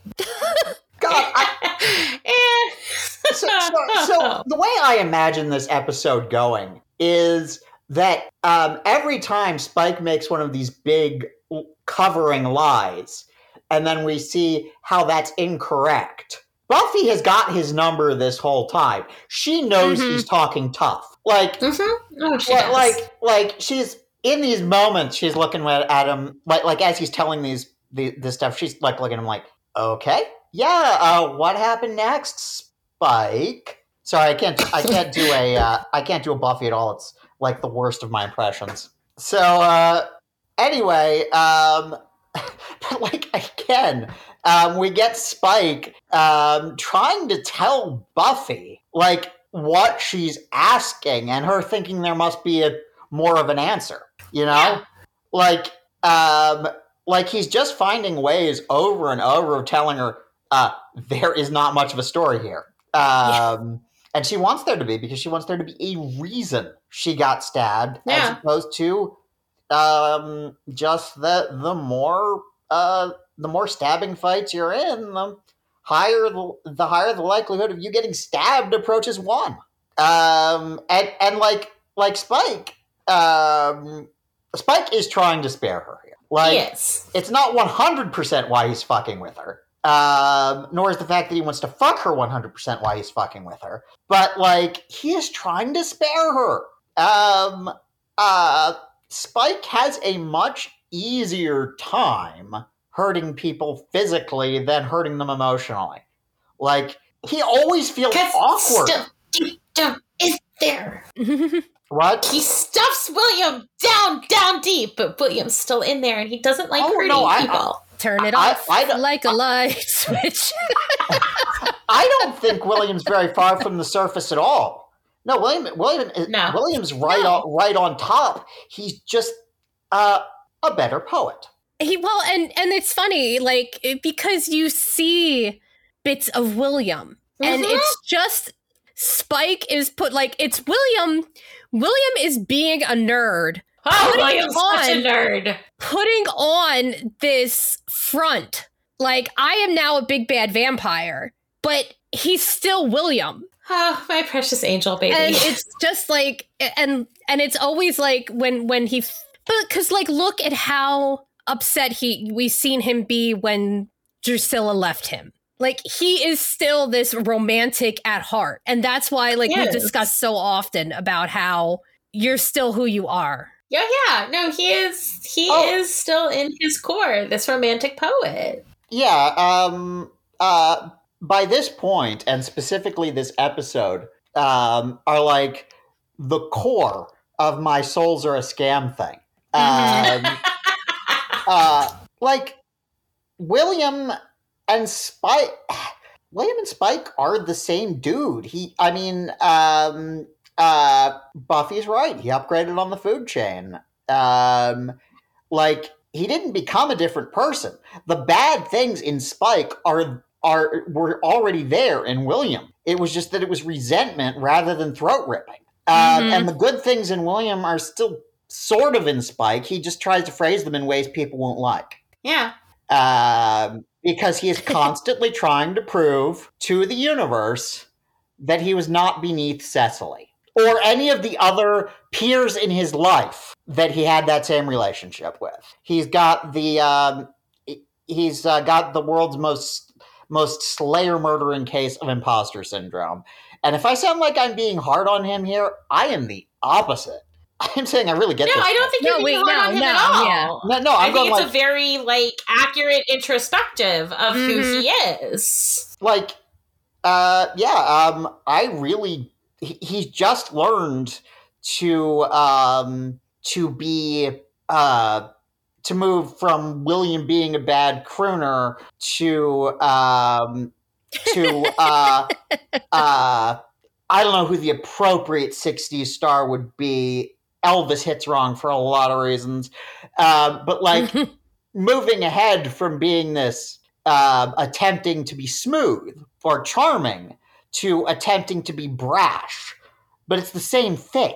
Yeah. William says effulgence, Spike says bloody. It's the same thing. Yeah. Yeah. And honestly, splitting up with Drusilla was good for him, like, in a lot of ways. Mm-hmm. It was very good Oh, for yeah. him. Yeah. It was very good for him. Our two-bit Queen of the Damned is lovely, but she's she really does not bring out the best in him in any sense. No. Yeah. We'll see that later on in this episode. I'm not unsympathetic to True, mind you. I don't think anyone is. We all love Drusilla. Like she's a nutcase, but she's our favorite nutcase. Oh yeah. But like, and if you've ever been put on a pedestal by someone who loves you because they think you're a nutcase, yeah, that can be interesting. and also like he and Drusilla were together for so long. Yeah, like literally. Yeah. Yeah. But yes, we are back in flashback land, and it is Yorkshire. Apparently, William has been. Spike. That's Spike. In a very good. In a very good bit that I don't think I can properly narrate. Yes, he's Spike now. Yes, he wants Angelus to know that he is Spike now. It's such a teenager thing. Angel may have changed his name because taking after William. Yeah. Also, aren't they both named William? They were named Liam and William. Yeah. These two dudes have more in common than they would like to admit. Yeah. Oh, they have a ton in common.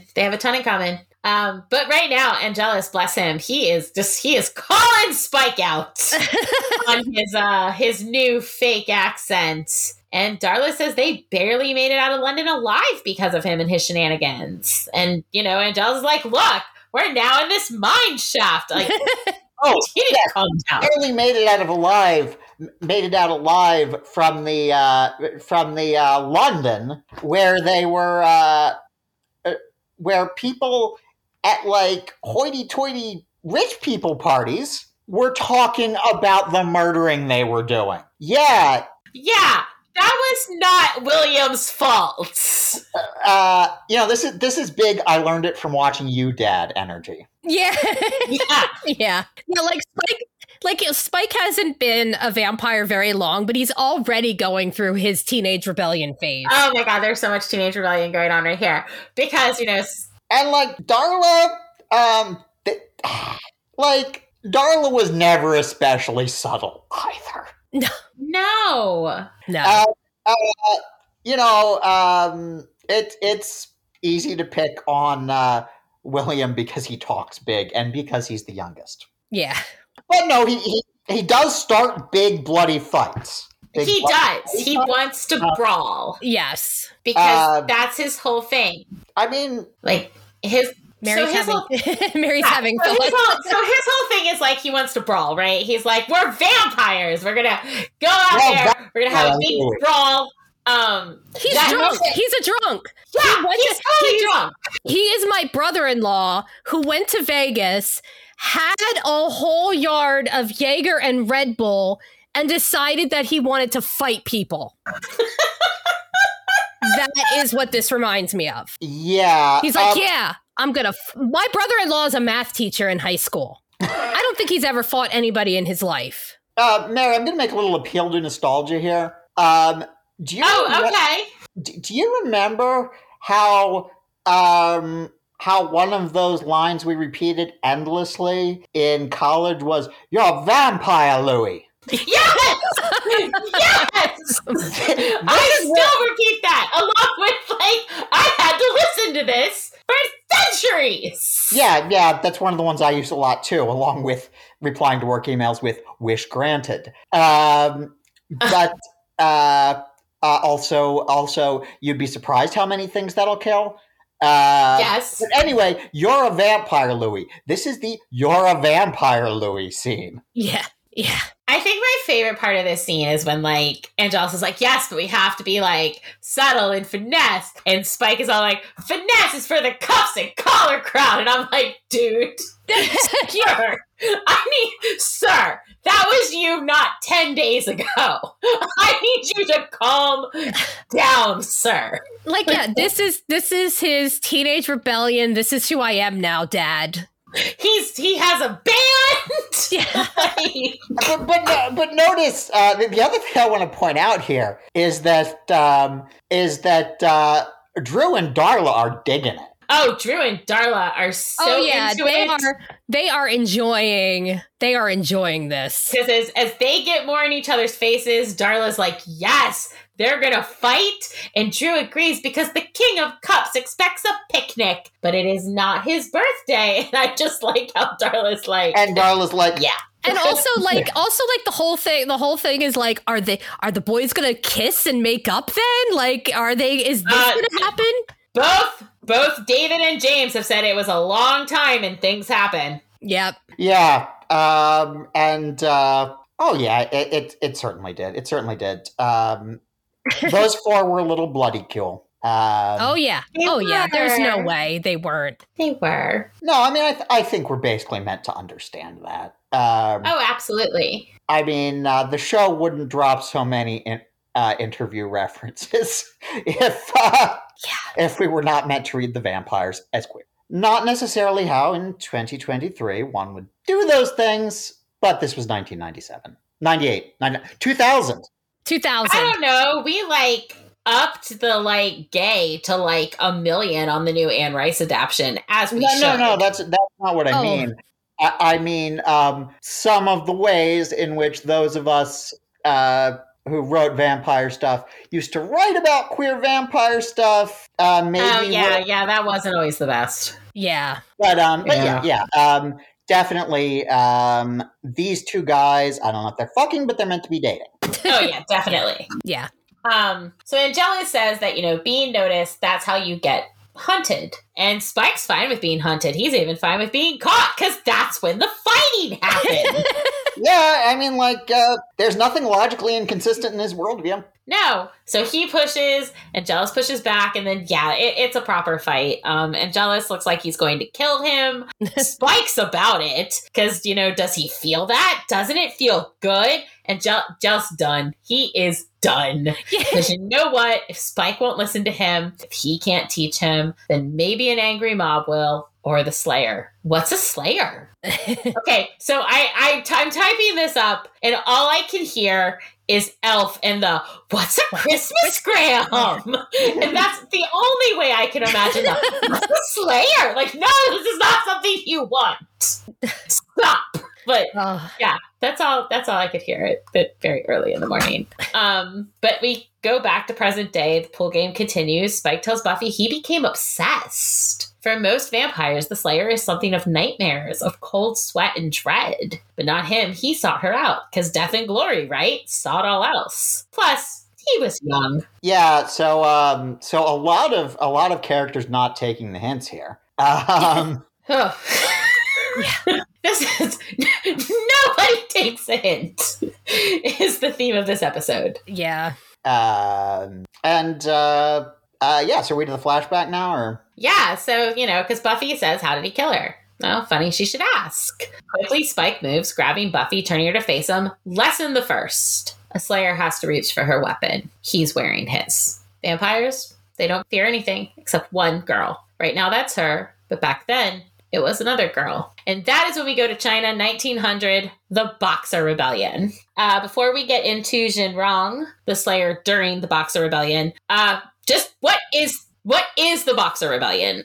So the real short version, the Boxer Rebellion was an anti-imperialist and anti-Christian uprising that took place from October of 1899 to September of 1901. So they are literally in the middle of the Boxer Rebellion in this scene. There were many reasons for the rebellion. The main one really was the forcing of Western religion through missionaries unto the people of China. And for once, I think the biggest problem was actually not the British, but the Germans who upset Chinese burial sites to build their railroads. I like how you stated, for once, it wasn't the British. Well, because usually when there's colonizing going on, it's the British. Today it was not the British, it was the Germans. Not for lack of trying. Yeah.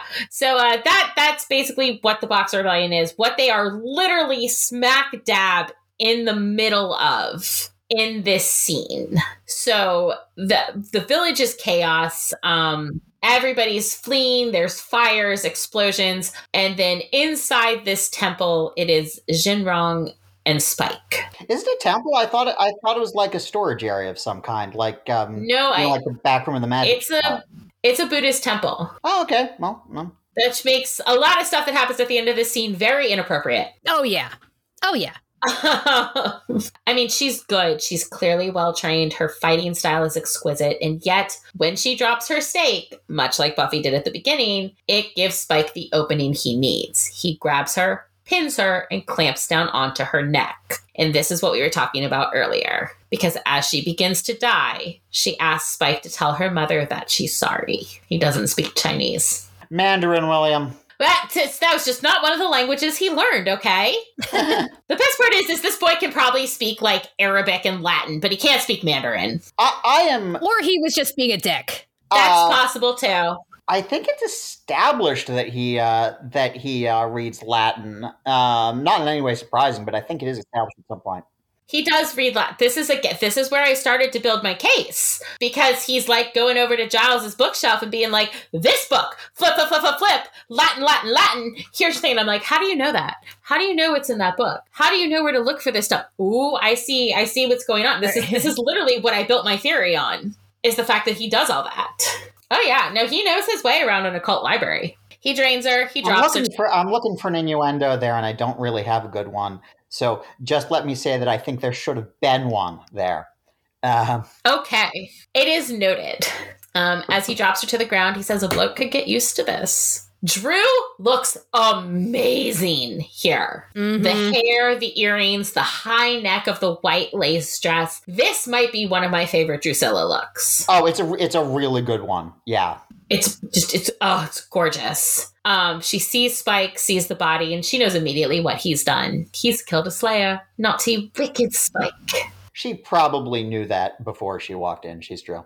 Oh, she absolutely did. Yeah, he's killed her. He's not sorry. In fact, he asks Drew if she's ever heard that the blood of the Slayer can be a powerful aphrodisiac. Giving her a taste of the blood off his finger, he grabs her, and yeah, they have sex in a Buddhist temple next to the body of a dead girl. I mean, they're vampires. They don't care. I mean, we started this relationship grabbing dicks in alleys. Yeah. So, what was I expecting? Yeah, that's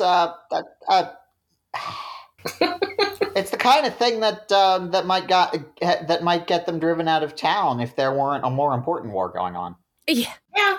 But then I also like how they're just walking through, like, everything's on fire, people are running, and they're just doing the dramatic walkthrough. The right stuff walk, or the Reservoir Dogs walk. Yeah. Well, and I mean, it's amazing that they're doing the Reservoir Dogs walk, because the whole end of this episode is a nod to Reservoir Dogs. Yeah, and I'm just going to say that the Angel episode that we're not talking about does a wonderful thing with this sequence. So, that's all I'm going to say. So I do want to touch on that a second, because there is a thing, because we get the date, right? We see that it is China 1900. And when Drew and Spike go back outside, they do run into Darla and Angel. Drew says that, like, Spike killed a Slayer. There's something that goes across Angelus's face. And he tells him congratulations. And, Spike thinks he's upset because he missed out on it. He tells him, don't be so glum. One Slayer dies, another rises. Way he sees it, there's a new girl getting all chosen. He'll give him the first crack.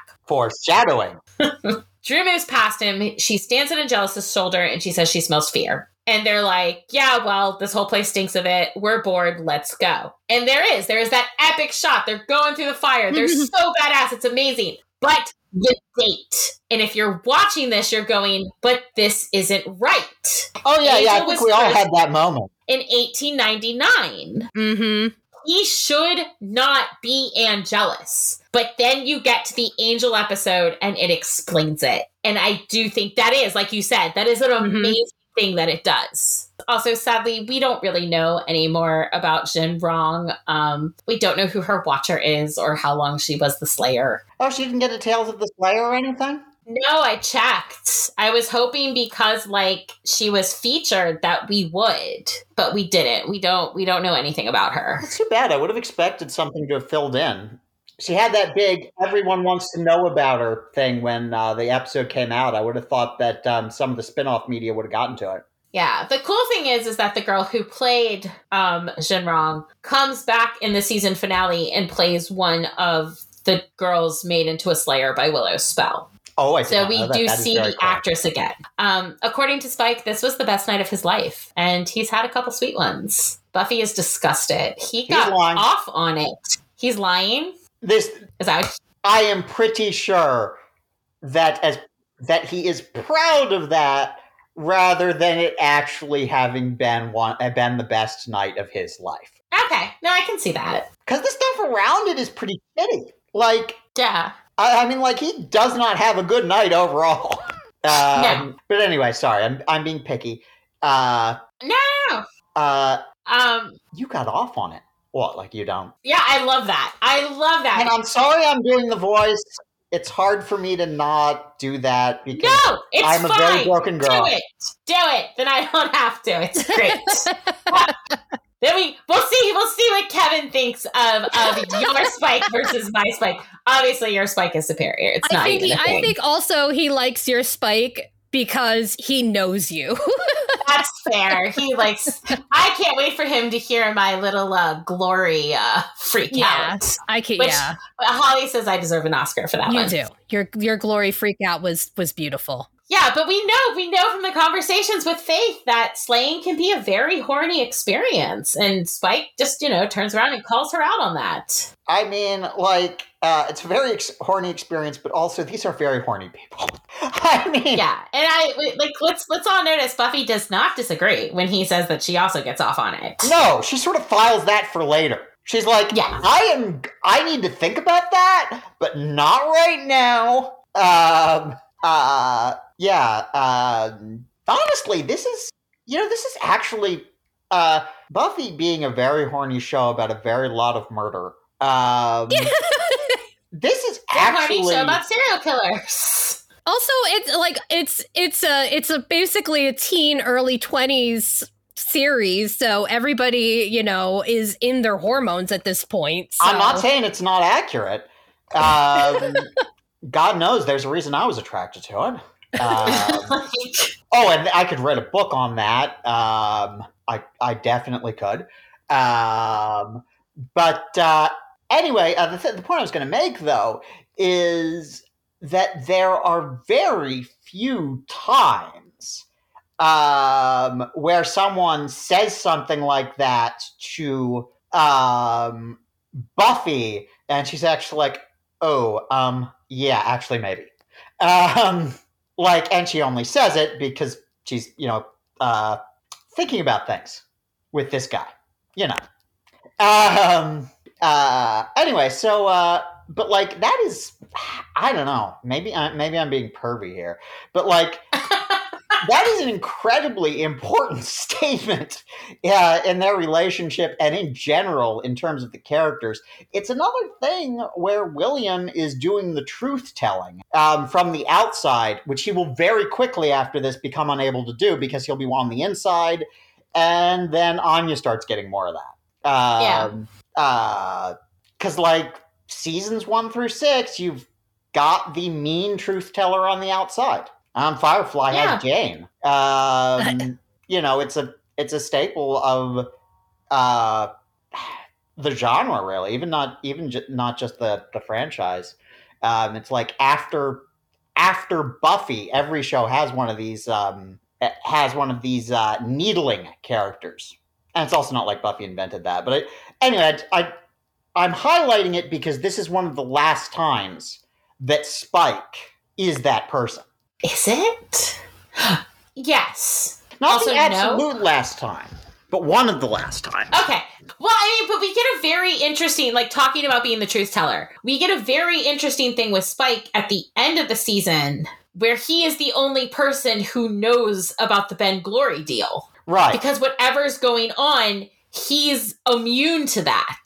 Mm-hmm. So, like, it's very, like, so it's interesting to talk about him being the truth teller, the one on the outside who sees and says these things. And that's literally what he is at the end of the season.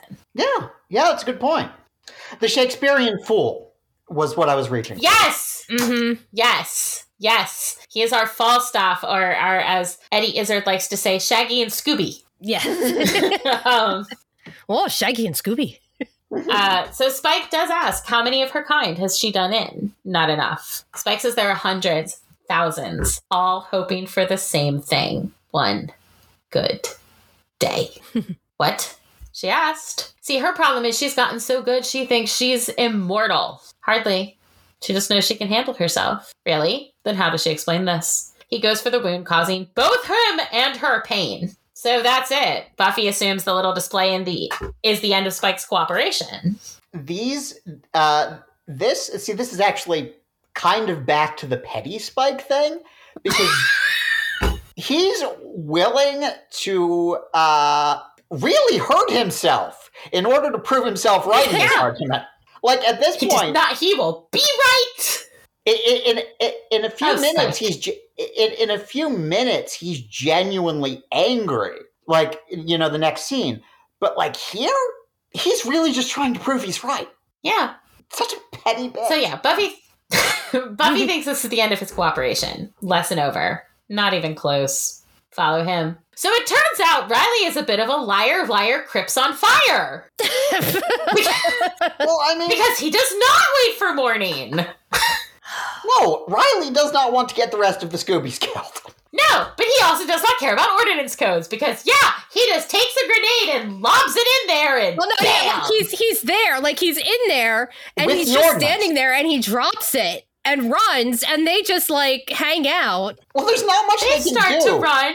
Even with vampire strength and speed, there's really not much. I really feel bad for the caretaker. Oh, all of those caretakers. That's a new character for our side character. Oh, yes. We need to start doing those, like our Sunnydale High guidance counselor. Yeah. And Joe the vampire. And Joe the vampire, who gives everybody their welcome packets. Yeah. Who now is mayor of Sunnydale, we've decided. Because somebody has to do it. Somebody has to be. It's still a voting district. It is. It may be a gigantic crater, but it's still a voting district. But it's still a voting district close to LA. That's right. But yeah, so we're back. We're outside the Bronze. Buffy and Spike are sparring and apparently not caring who sees because they are literally right outside the doors. You can see the sign over Buffy's shoulder. The town is used to it.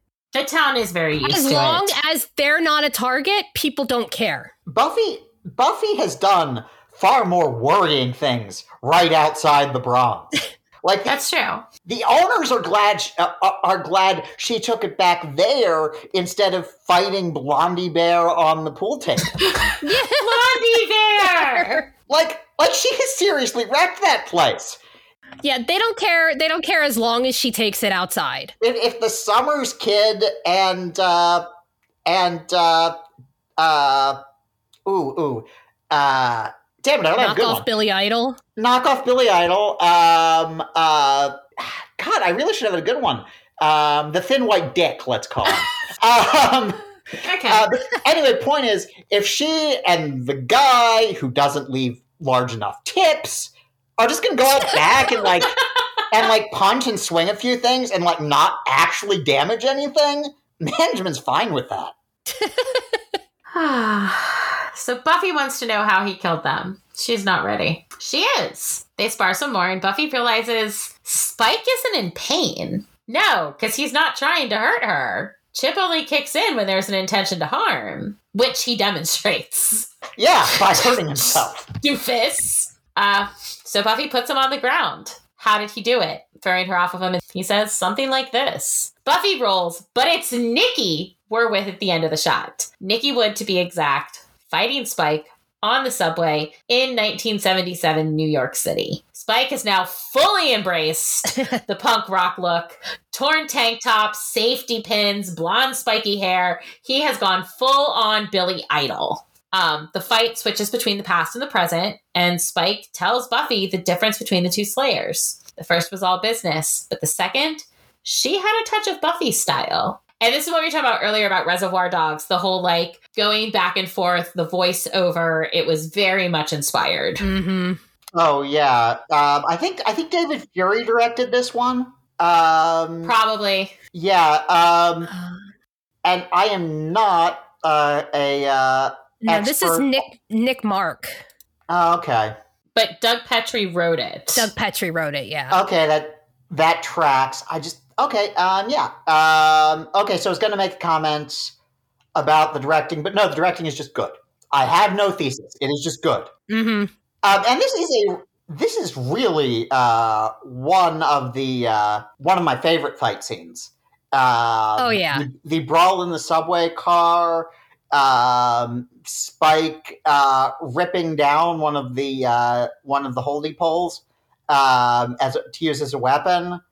I mean, it's a really good fight scene. Yeah. And I mean, Nikki's kicking his ass. She's slamming his head through the windows. He doesn't care. He's loving every moment of it. He's probably He tells Buffy she was cunning, resourceful, hot. He could have danced all night with her. He thinks they're dancing. That's all they've ever done. That right there. Great line. Great line. And so is the little monologue that follows. Because as we see Spike advance on Nikki with a broken off pole, he says the thing about the dance is you never get to stop. Day in, day out.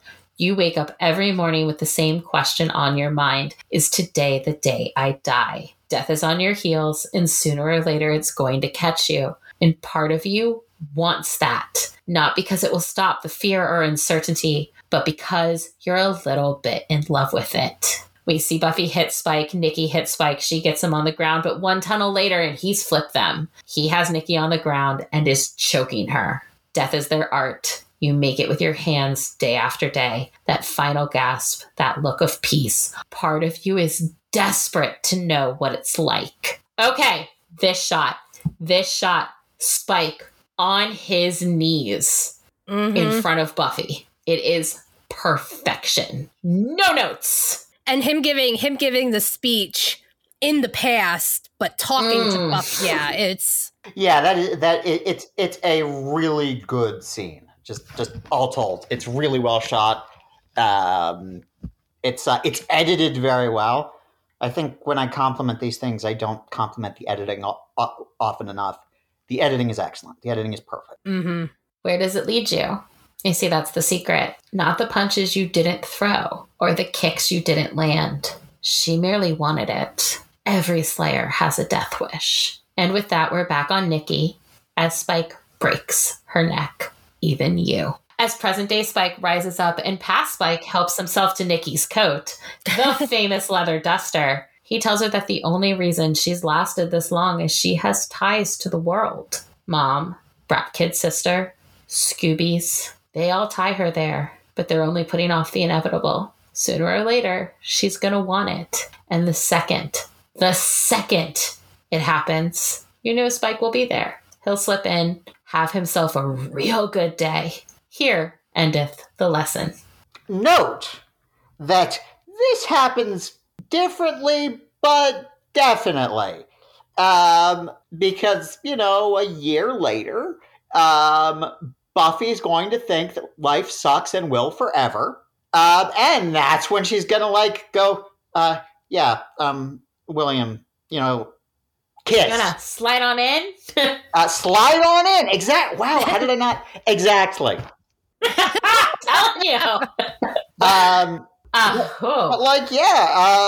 and it's both a nice, it sort of leads into that, but also, this is, as other things in this episode, significantly foreshadowing how this season is going to end. Mm-hmm. Oh, absolutely. And also here endeth the lesson, as we all know, that is a repeated phrase throughout the series. And this is, I believe, the second time we hear it. Buffy doesn't like this life lesson, doesn't like the truth Spike is laying down. But because, like we're saying, Spike is a truth teller, whether Buffy wants to admit it or not, there is truth to what he is saying. Of course, she's also pissed because he's being Spike about the whole thing, asking if she thinks she'll like it as much as the last one did. That's it. He needs to go. He needs to go now. What? She afraid? She's the Slayer. Do something about it. He tries to goad her into hitting him, getting closer and closer until he's right up in there and bends down as if he's going to kiss her. William! And she's like, William! Yeah, he definitely bad move there, William. But also, like, Buffy's like, Buffy's got the look on her face. What the hell? Wait, Yeah. I thought this was a murder thing. Yeah, she steps back. She's completely horrified. Were you? I mean, no. I meant literal stabbing. Yeah. But he knows she feels it. Knows she wants to dance. Say it's true. Say she does. It won't be him. It will never be him. Pushing him down and away from her, she tosses the money she promised at him. He's beneath her. Bitch. Oh. Okay, one, I want us to remember this conversation. We're going to hold it in the back of our vaults until we get to season 6, because I think this is going to be a really relevant conversation somewhere. My heart hurts when he starts to cry. Yeah, and I don't think Spike cries elsewhere. No! Except when the first is tormenting him with, like, everything the first with his complete internet history can come up with. But the other thing... So he cries... Then he cries 3 times in the series. He cries here. He cries when he sees Buffy's body. Oh yeah. And he cries at the first. And I think those are literally the only 3 times we see Spike cry. But the other thing I want to note here is that we see Spike confused, angry, brokenhearted, and not wanting to think that. But do you know what he does? He starts picking up the money. Yeah, he's gonna get his money. She offered him $100, maybe less, because, like, he needs to pay for some, like, conciliatory hot wings. Right, that's what I'm saying. This is 2000. So however much money she left him is probably, let's say, 3 appetizers or chips and an entree. Yeah, he needs that. He needs the money. This man has no job and can't very effectively steal. No. Though we do find out a couple episodes earlier, he's gotten very good at, like, scaring people and making them drop their wallets. Yeah. He tries to rub Anya that way, and it doesn't work. Yeah. I mean, like...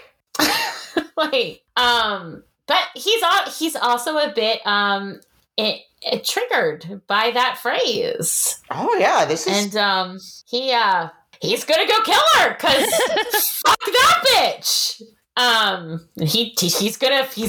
She doesn't need a death wish, because he's gonna kill her. Harmony looks super cute, by the way. Yeah. I love her little black denim jumpsuit. We will see Cordelia wear that jumpsuit later on Angel.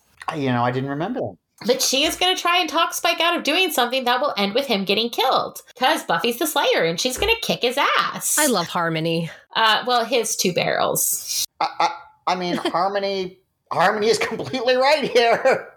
Yeah. I mean, she is. I mean, he thinks his 2 barrels will make a difference. But Harmony's like, how are you even going to do it? Because he'll be in pain, and he couldn't kill the Slayer before he had a chip. And that's going to take us to South America in 1998 with Drusilla questioning why Spike couldn't kill Buffy. And he doesn't get it because Drew is the one who keeps bringing her up. He hasn't mentioned the Slayer since they left California. She's on the other side of the planet. But Drusilla can see her. I love the Chaos Demon standing there very awkwardly. Oh my god, that poor awkward Chaos Demon. That poor guy.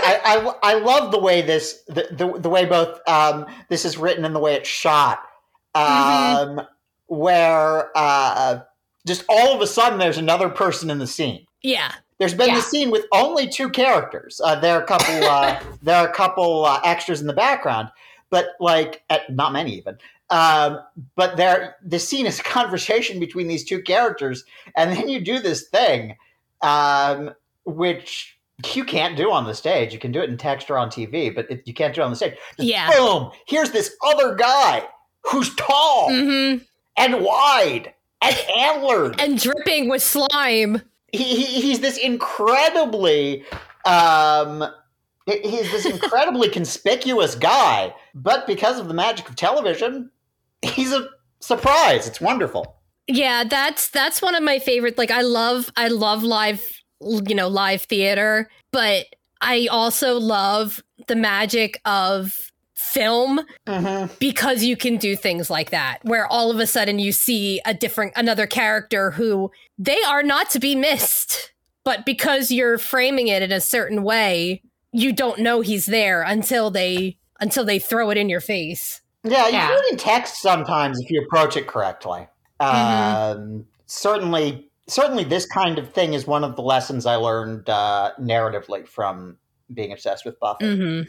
But yeah, this poor guy, he's standing there while Drew is like, you're obsessed with the Slayer. She's all around you. Why can't you push her away? And he's like, I did all this for you.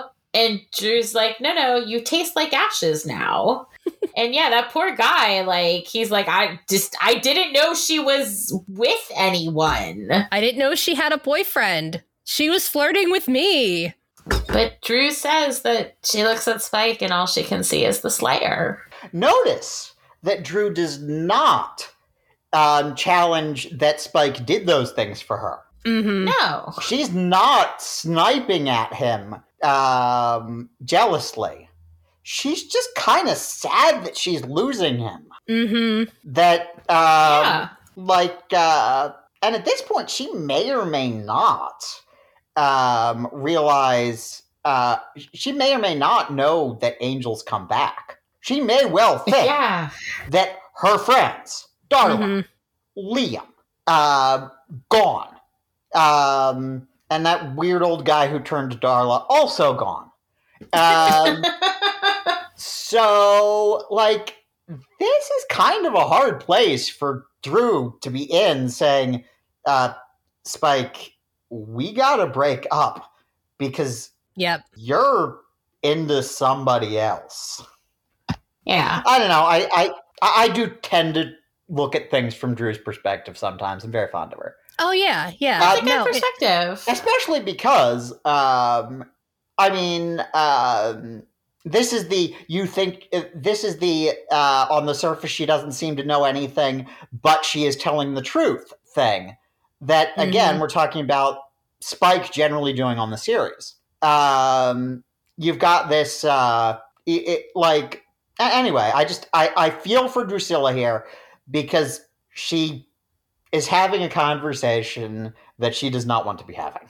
And she very much is. And he's getting very upset and not understanding at all what she's saying, which is pretty obvious, honestly.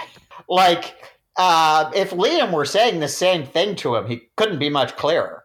Yeah.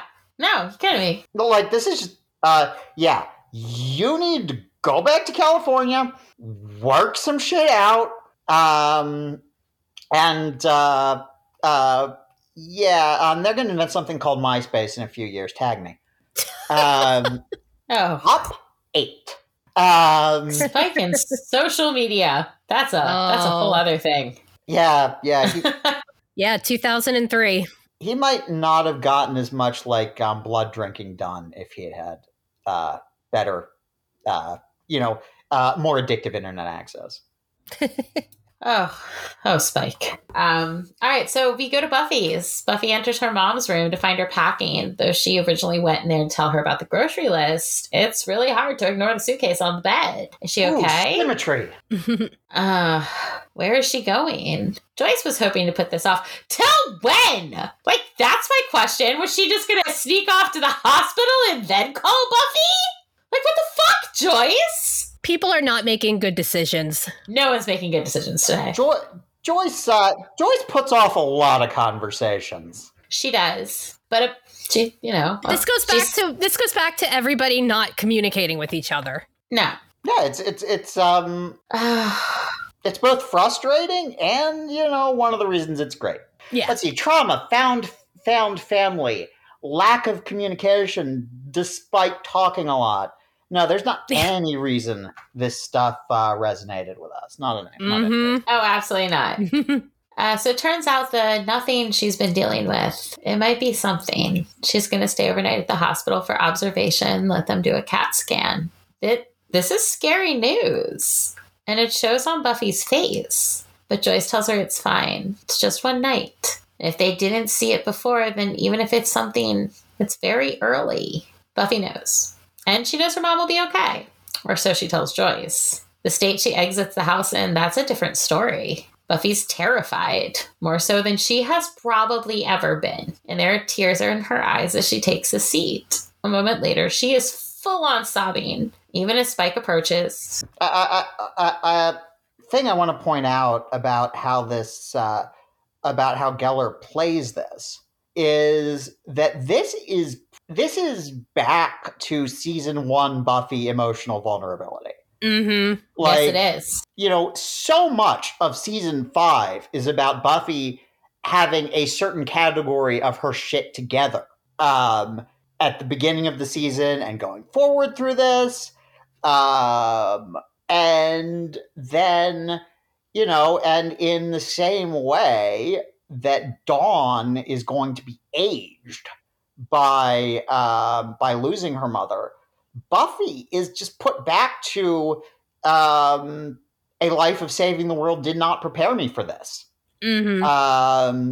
I don't know, you know, that's kind of useless word to use, but I used a lot. Human. This is how it is, you know?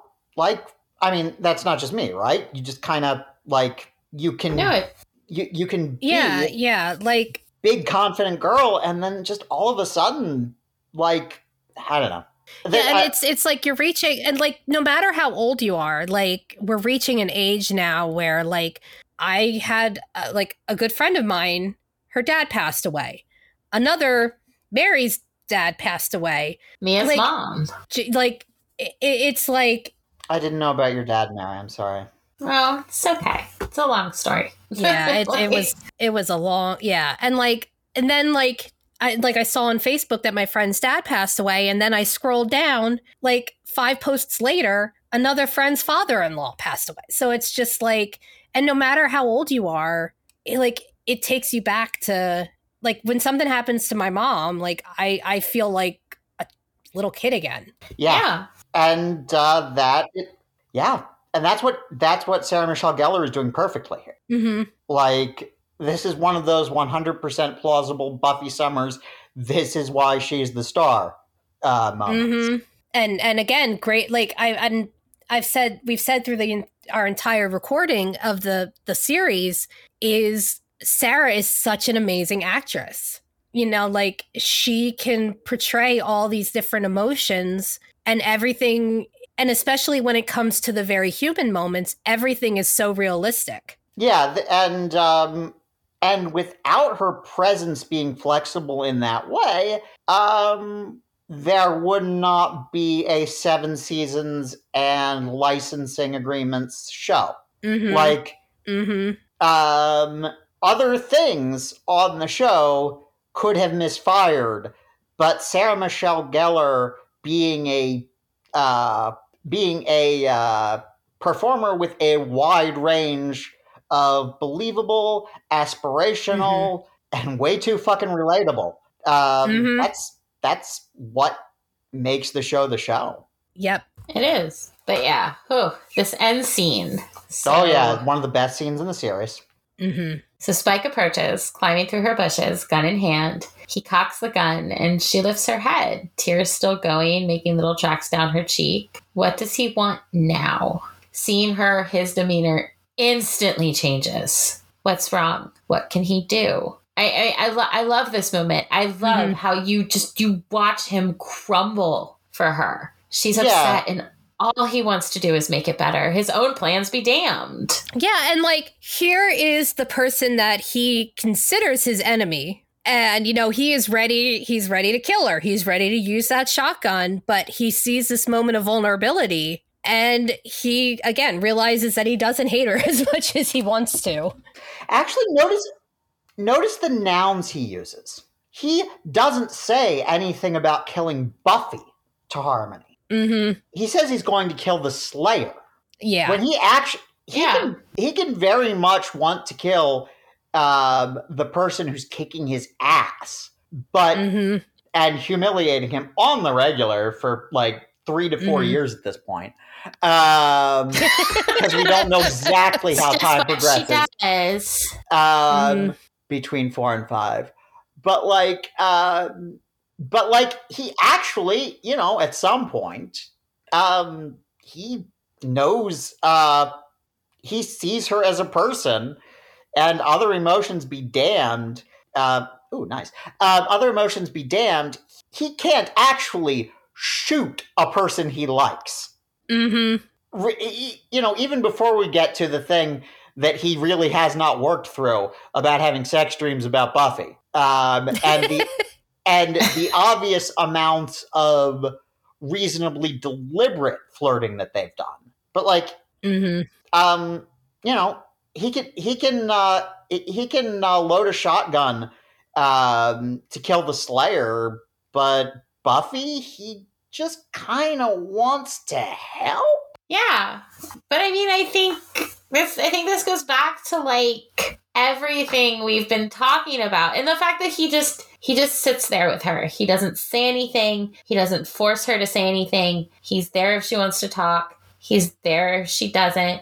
He just puts his hand on her, and I think this speaks to the good of the person William was. Mm-hmm. Like, this is the core of who he is, and at his core, who he was is like, he was not a drunkard getting syphilis from tavern lunches. No, he wasn't. Like, he was a good man. He was a good person, and that is all still inside him. And I mean, that's the judge. The judge said that he and Drusilla reeked of humanity. But Spike has never stopped being human. See, Oh, did I say something? No, I look at it a little differently. Okay. Which is that I don't think this is William's goodness at all. This is Spike, like, growing as a person. He's not going back to his roots. He's like, okay. He's like gradually improving here. Like, he won't like have to full on confront stuff until the first deeply fucks with his mind in season 7. But like, Spike's learning to be less awful here. He's and maybe I mean, it's because the way the rest of this season unfolds, we don't get a lot of specific stuff. Like, it becomes less of a Spike season the further it goes, because there's so much else to do. Yes. There's so many things to do. But the thing is, no, this is Spike growing as a person. William was a good man, but had never really been called upon to make any kind of decision about about whether to be good or bad. Whereas Spike is a guy who has fucked up for 100 years, and is learning that, maybe there are at least a few people he actually likes and should be nice to. And we're and one thing we're gonna say in this season, and also a lot in 7, is that Spike cares about Buffy to the point that he learns to care about the others. Like, he always kind of vibes with Xander. I mean, they're nerds. They're nerds 120 years apart, but they're nerds. Yeah. Spike and Xander kind of get each other, socially speaking. This is also why when Spike goes to threaten the trio in season 6, he doesn't know what any of the action figures are, but he instinctively knows to grab an action figure that is a first edition Boba Fett. Like, so anyway, but the point is, I think they also talk about Doctor Who at some point. Yeah, but the point is, Spike and Xander kind of get each other. Spike and Willow look at each other like alien beings. Well, Spike and Willow have their own thing, and I really, really like that. This is one of the things the sequel novels have done, the ones that are about Willow's daughter, because Spike says that he has a soft spot for Little Red, just like he's always had a soft spot for Red. And we see that. He couldn't bite her. He cries on her shoulder. Like, Spike and Willow have this weird, odd friendship thing. I'm not saying they're not friends. I'm saying that they don't have much in common. Okay, there we go. Whereas with Xander and Buffy, there are different things that he has in common with each of them, but that really, the whole reason Spike learns to give a shit about the Scoobies, and then probably sort of by extension of the Scoobies, the world, is because at this point he starts, through this process, he starts seeing Buffy as like a person. Yeah, I don't have a completely formed thesis here, but like, I think this is what I'm saying. You're doing pretty good, though. Cut this however you need to. Spike gets really excited about killing Slayers. Yes, he does. But Buffy, he wants to be people with. He wants to be people. He wants to date. He's rather upset when the having sex in season 6 does not turn into dating. He is. Like, and also, like, he really just had only one girlfriend in over 100 years. And she was Drew. Drew is not a very easy person to be involved with. Yeah. No. I know I was taking her perspective, but I also see his.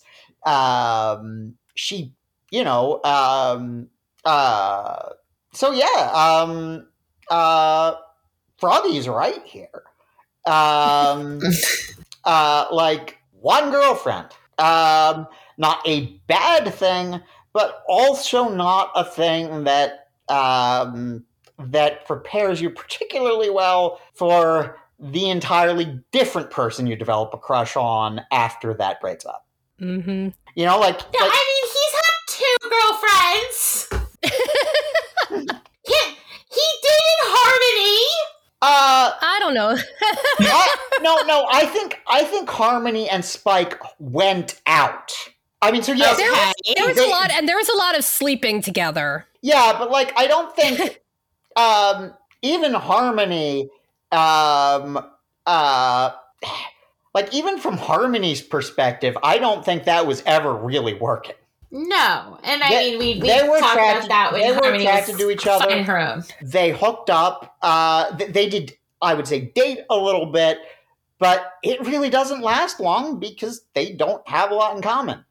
Harmony, for one thing, is way more sanguine about blood drinking. You don't quite see it yet, but Harmony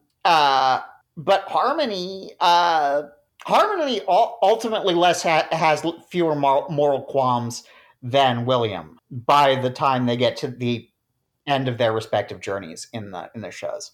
This is true. She is maybe not a criminal on the scale that he is, but definitely not. But she, I mean, what? She's an office assistant, office manager. Yeah, but she's an evil office manager. She is. I actually have a whole thing I could go on about that, but this is not about Angel. It is not about Angel season 4, and it is about. It is about one of my favorite moments in the series here, which is this first moment of intimacy between Buffy and Spike.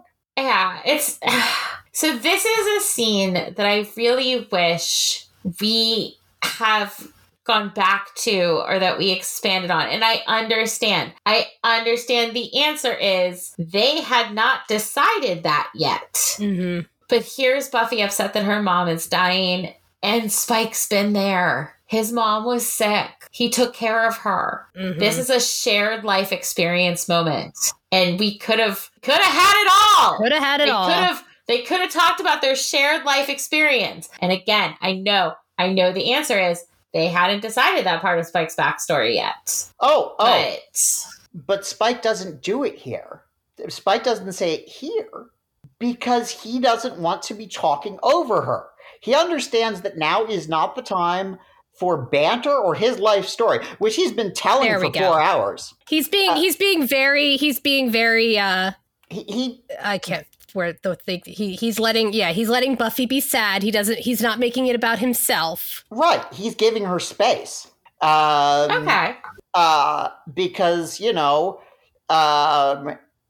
he's willing to talk tough and fake punch and be real mean to get $100 and possibly, something undefined emotionally that he wants. But like here, no, this isn't a Spike thing. This is a Buffy thing. And he's just going to sit here. And I love the 3/4 angle on him patting her awkwardly. Yeah. Because I do love that. It would have been a pretty good shot from the front that would have made a good emotional point if you just saw his arm, implicitly on her back. But we actually see him like pat. He doesn't know how to pat anyone. He does not. Has William ever patted someone who wasn't desperately ill, like Drusilla or his mother, in his life? Like, probably not. Basic human physical gestures are kind of new to this dude. My poor William. This poor fucking bitch. And I say bitch, that is not a misogynistic slur. No, it's out of love. Well, hold on. It is not a genericized slur about femininity. It is Spike. I am calling you out as a lady. Okay, so as they sit there in silence, we fade to black. The end. That is a really good ending. It's one of the strongest in the series. It's one of my favorite episodes. It's one of my favorite endings. Just everything about this episode, I love so much. Mm-hmm. All right. Well, that is it for this week. We have rambled so much about our favorite Blondie Bear. Thank you all for listening, and thank you, Rose. Thank you for joining us. Rose will be back. It's been a lot of fun. I would love to come back if they want to have me, as actors always say. We would definitely want to have you back, but you have also so graciously and probably naively agreed to run a one-shot for us. So we're going to do that on the podcast eventually. We'll see if you ever want to game master anything involving us again. After that, it's going to be, Mary, you can't do that. Mary, you can't do that. I'm going to be like, I can do whatever I want. Also, make sure to join us next time for season 5, episode 8, Shadow. Until then, check out your various social media channels, all of which will be listed in the show notes. And if you like the show and you want to let us know it, you can subscribe, rate, and review wherever you listen to your podcasts, or write to us directly at thewatchdiaries.com. Bye! Bye! Bye!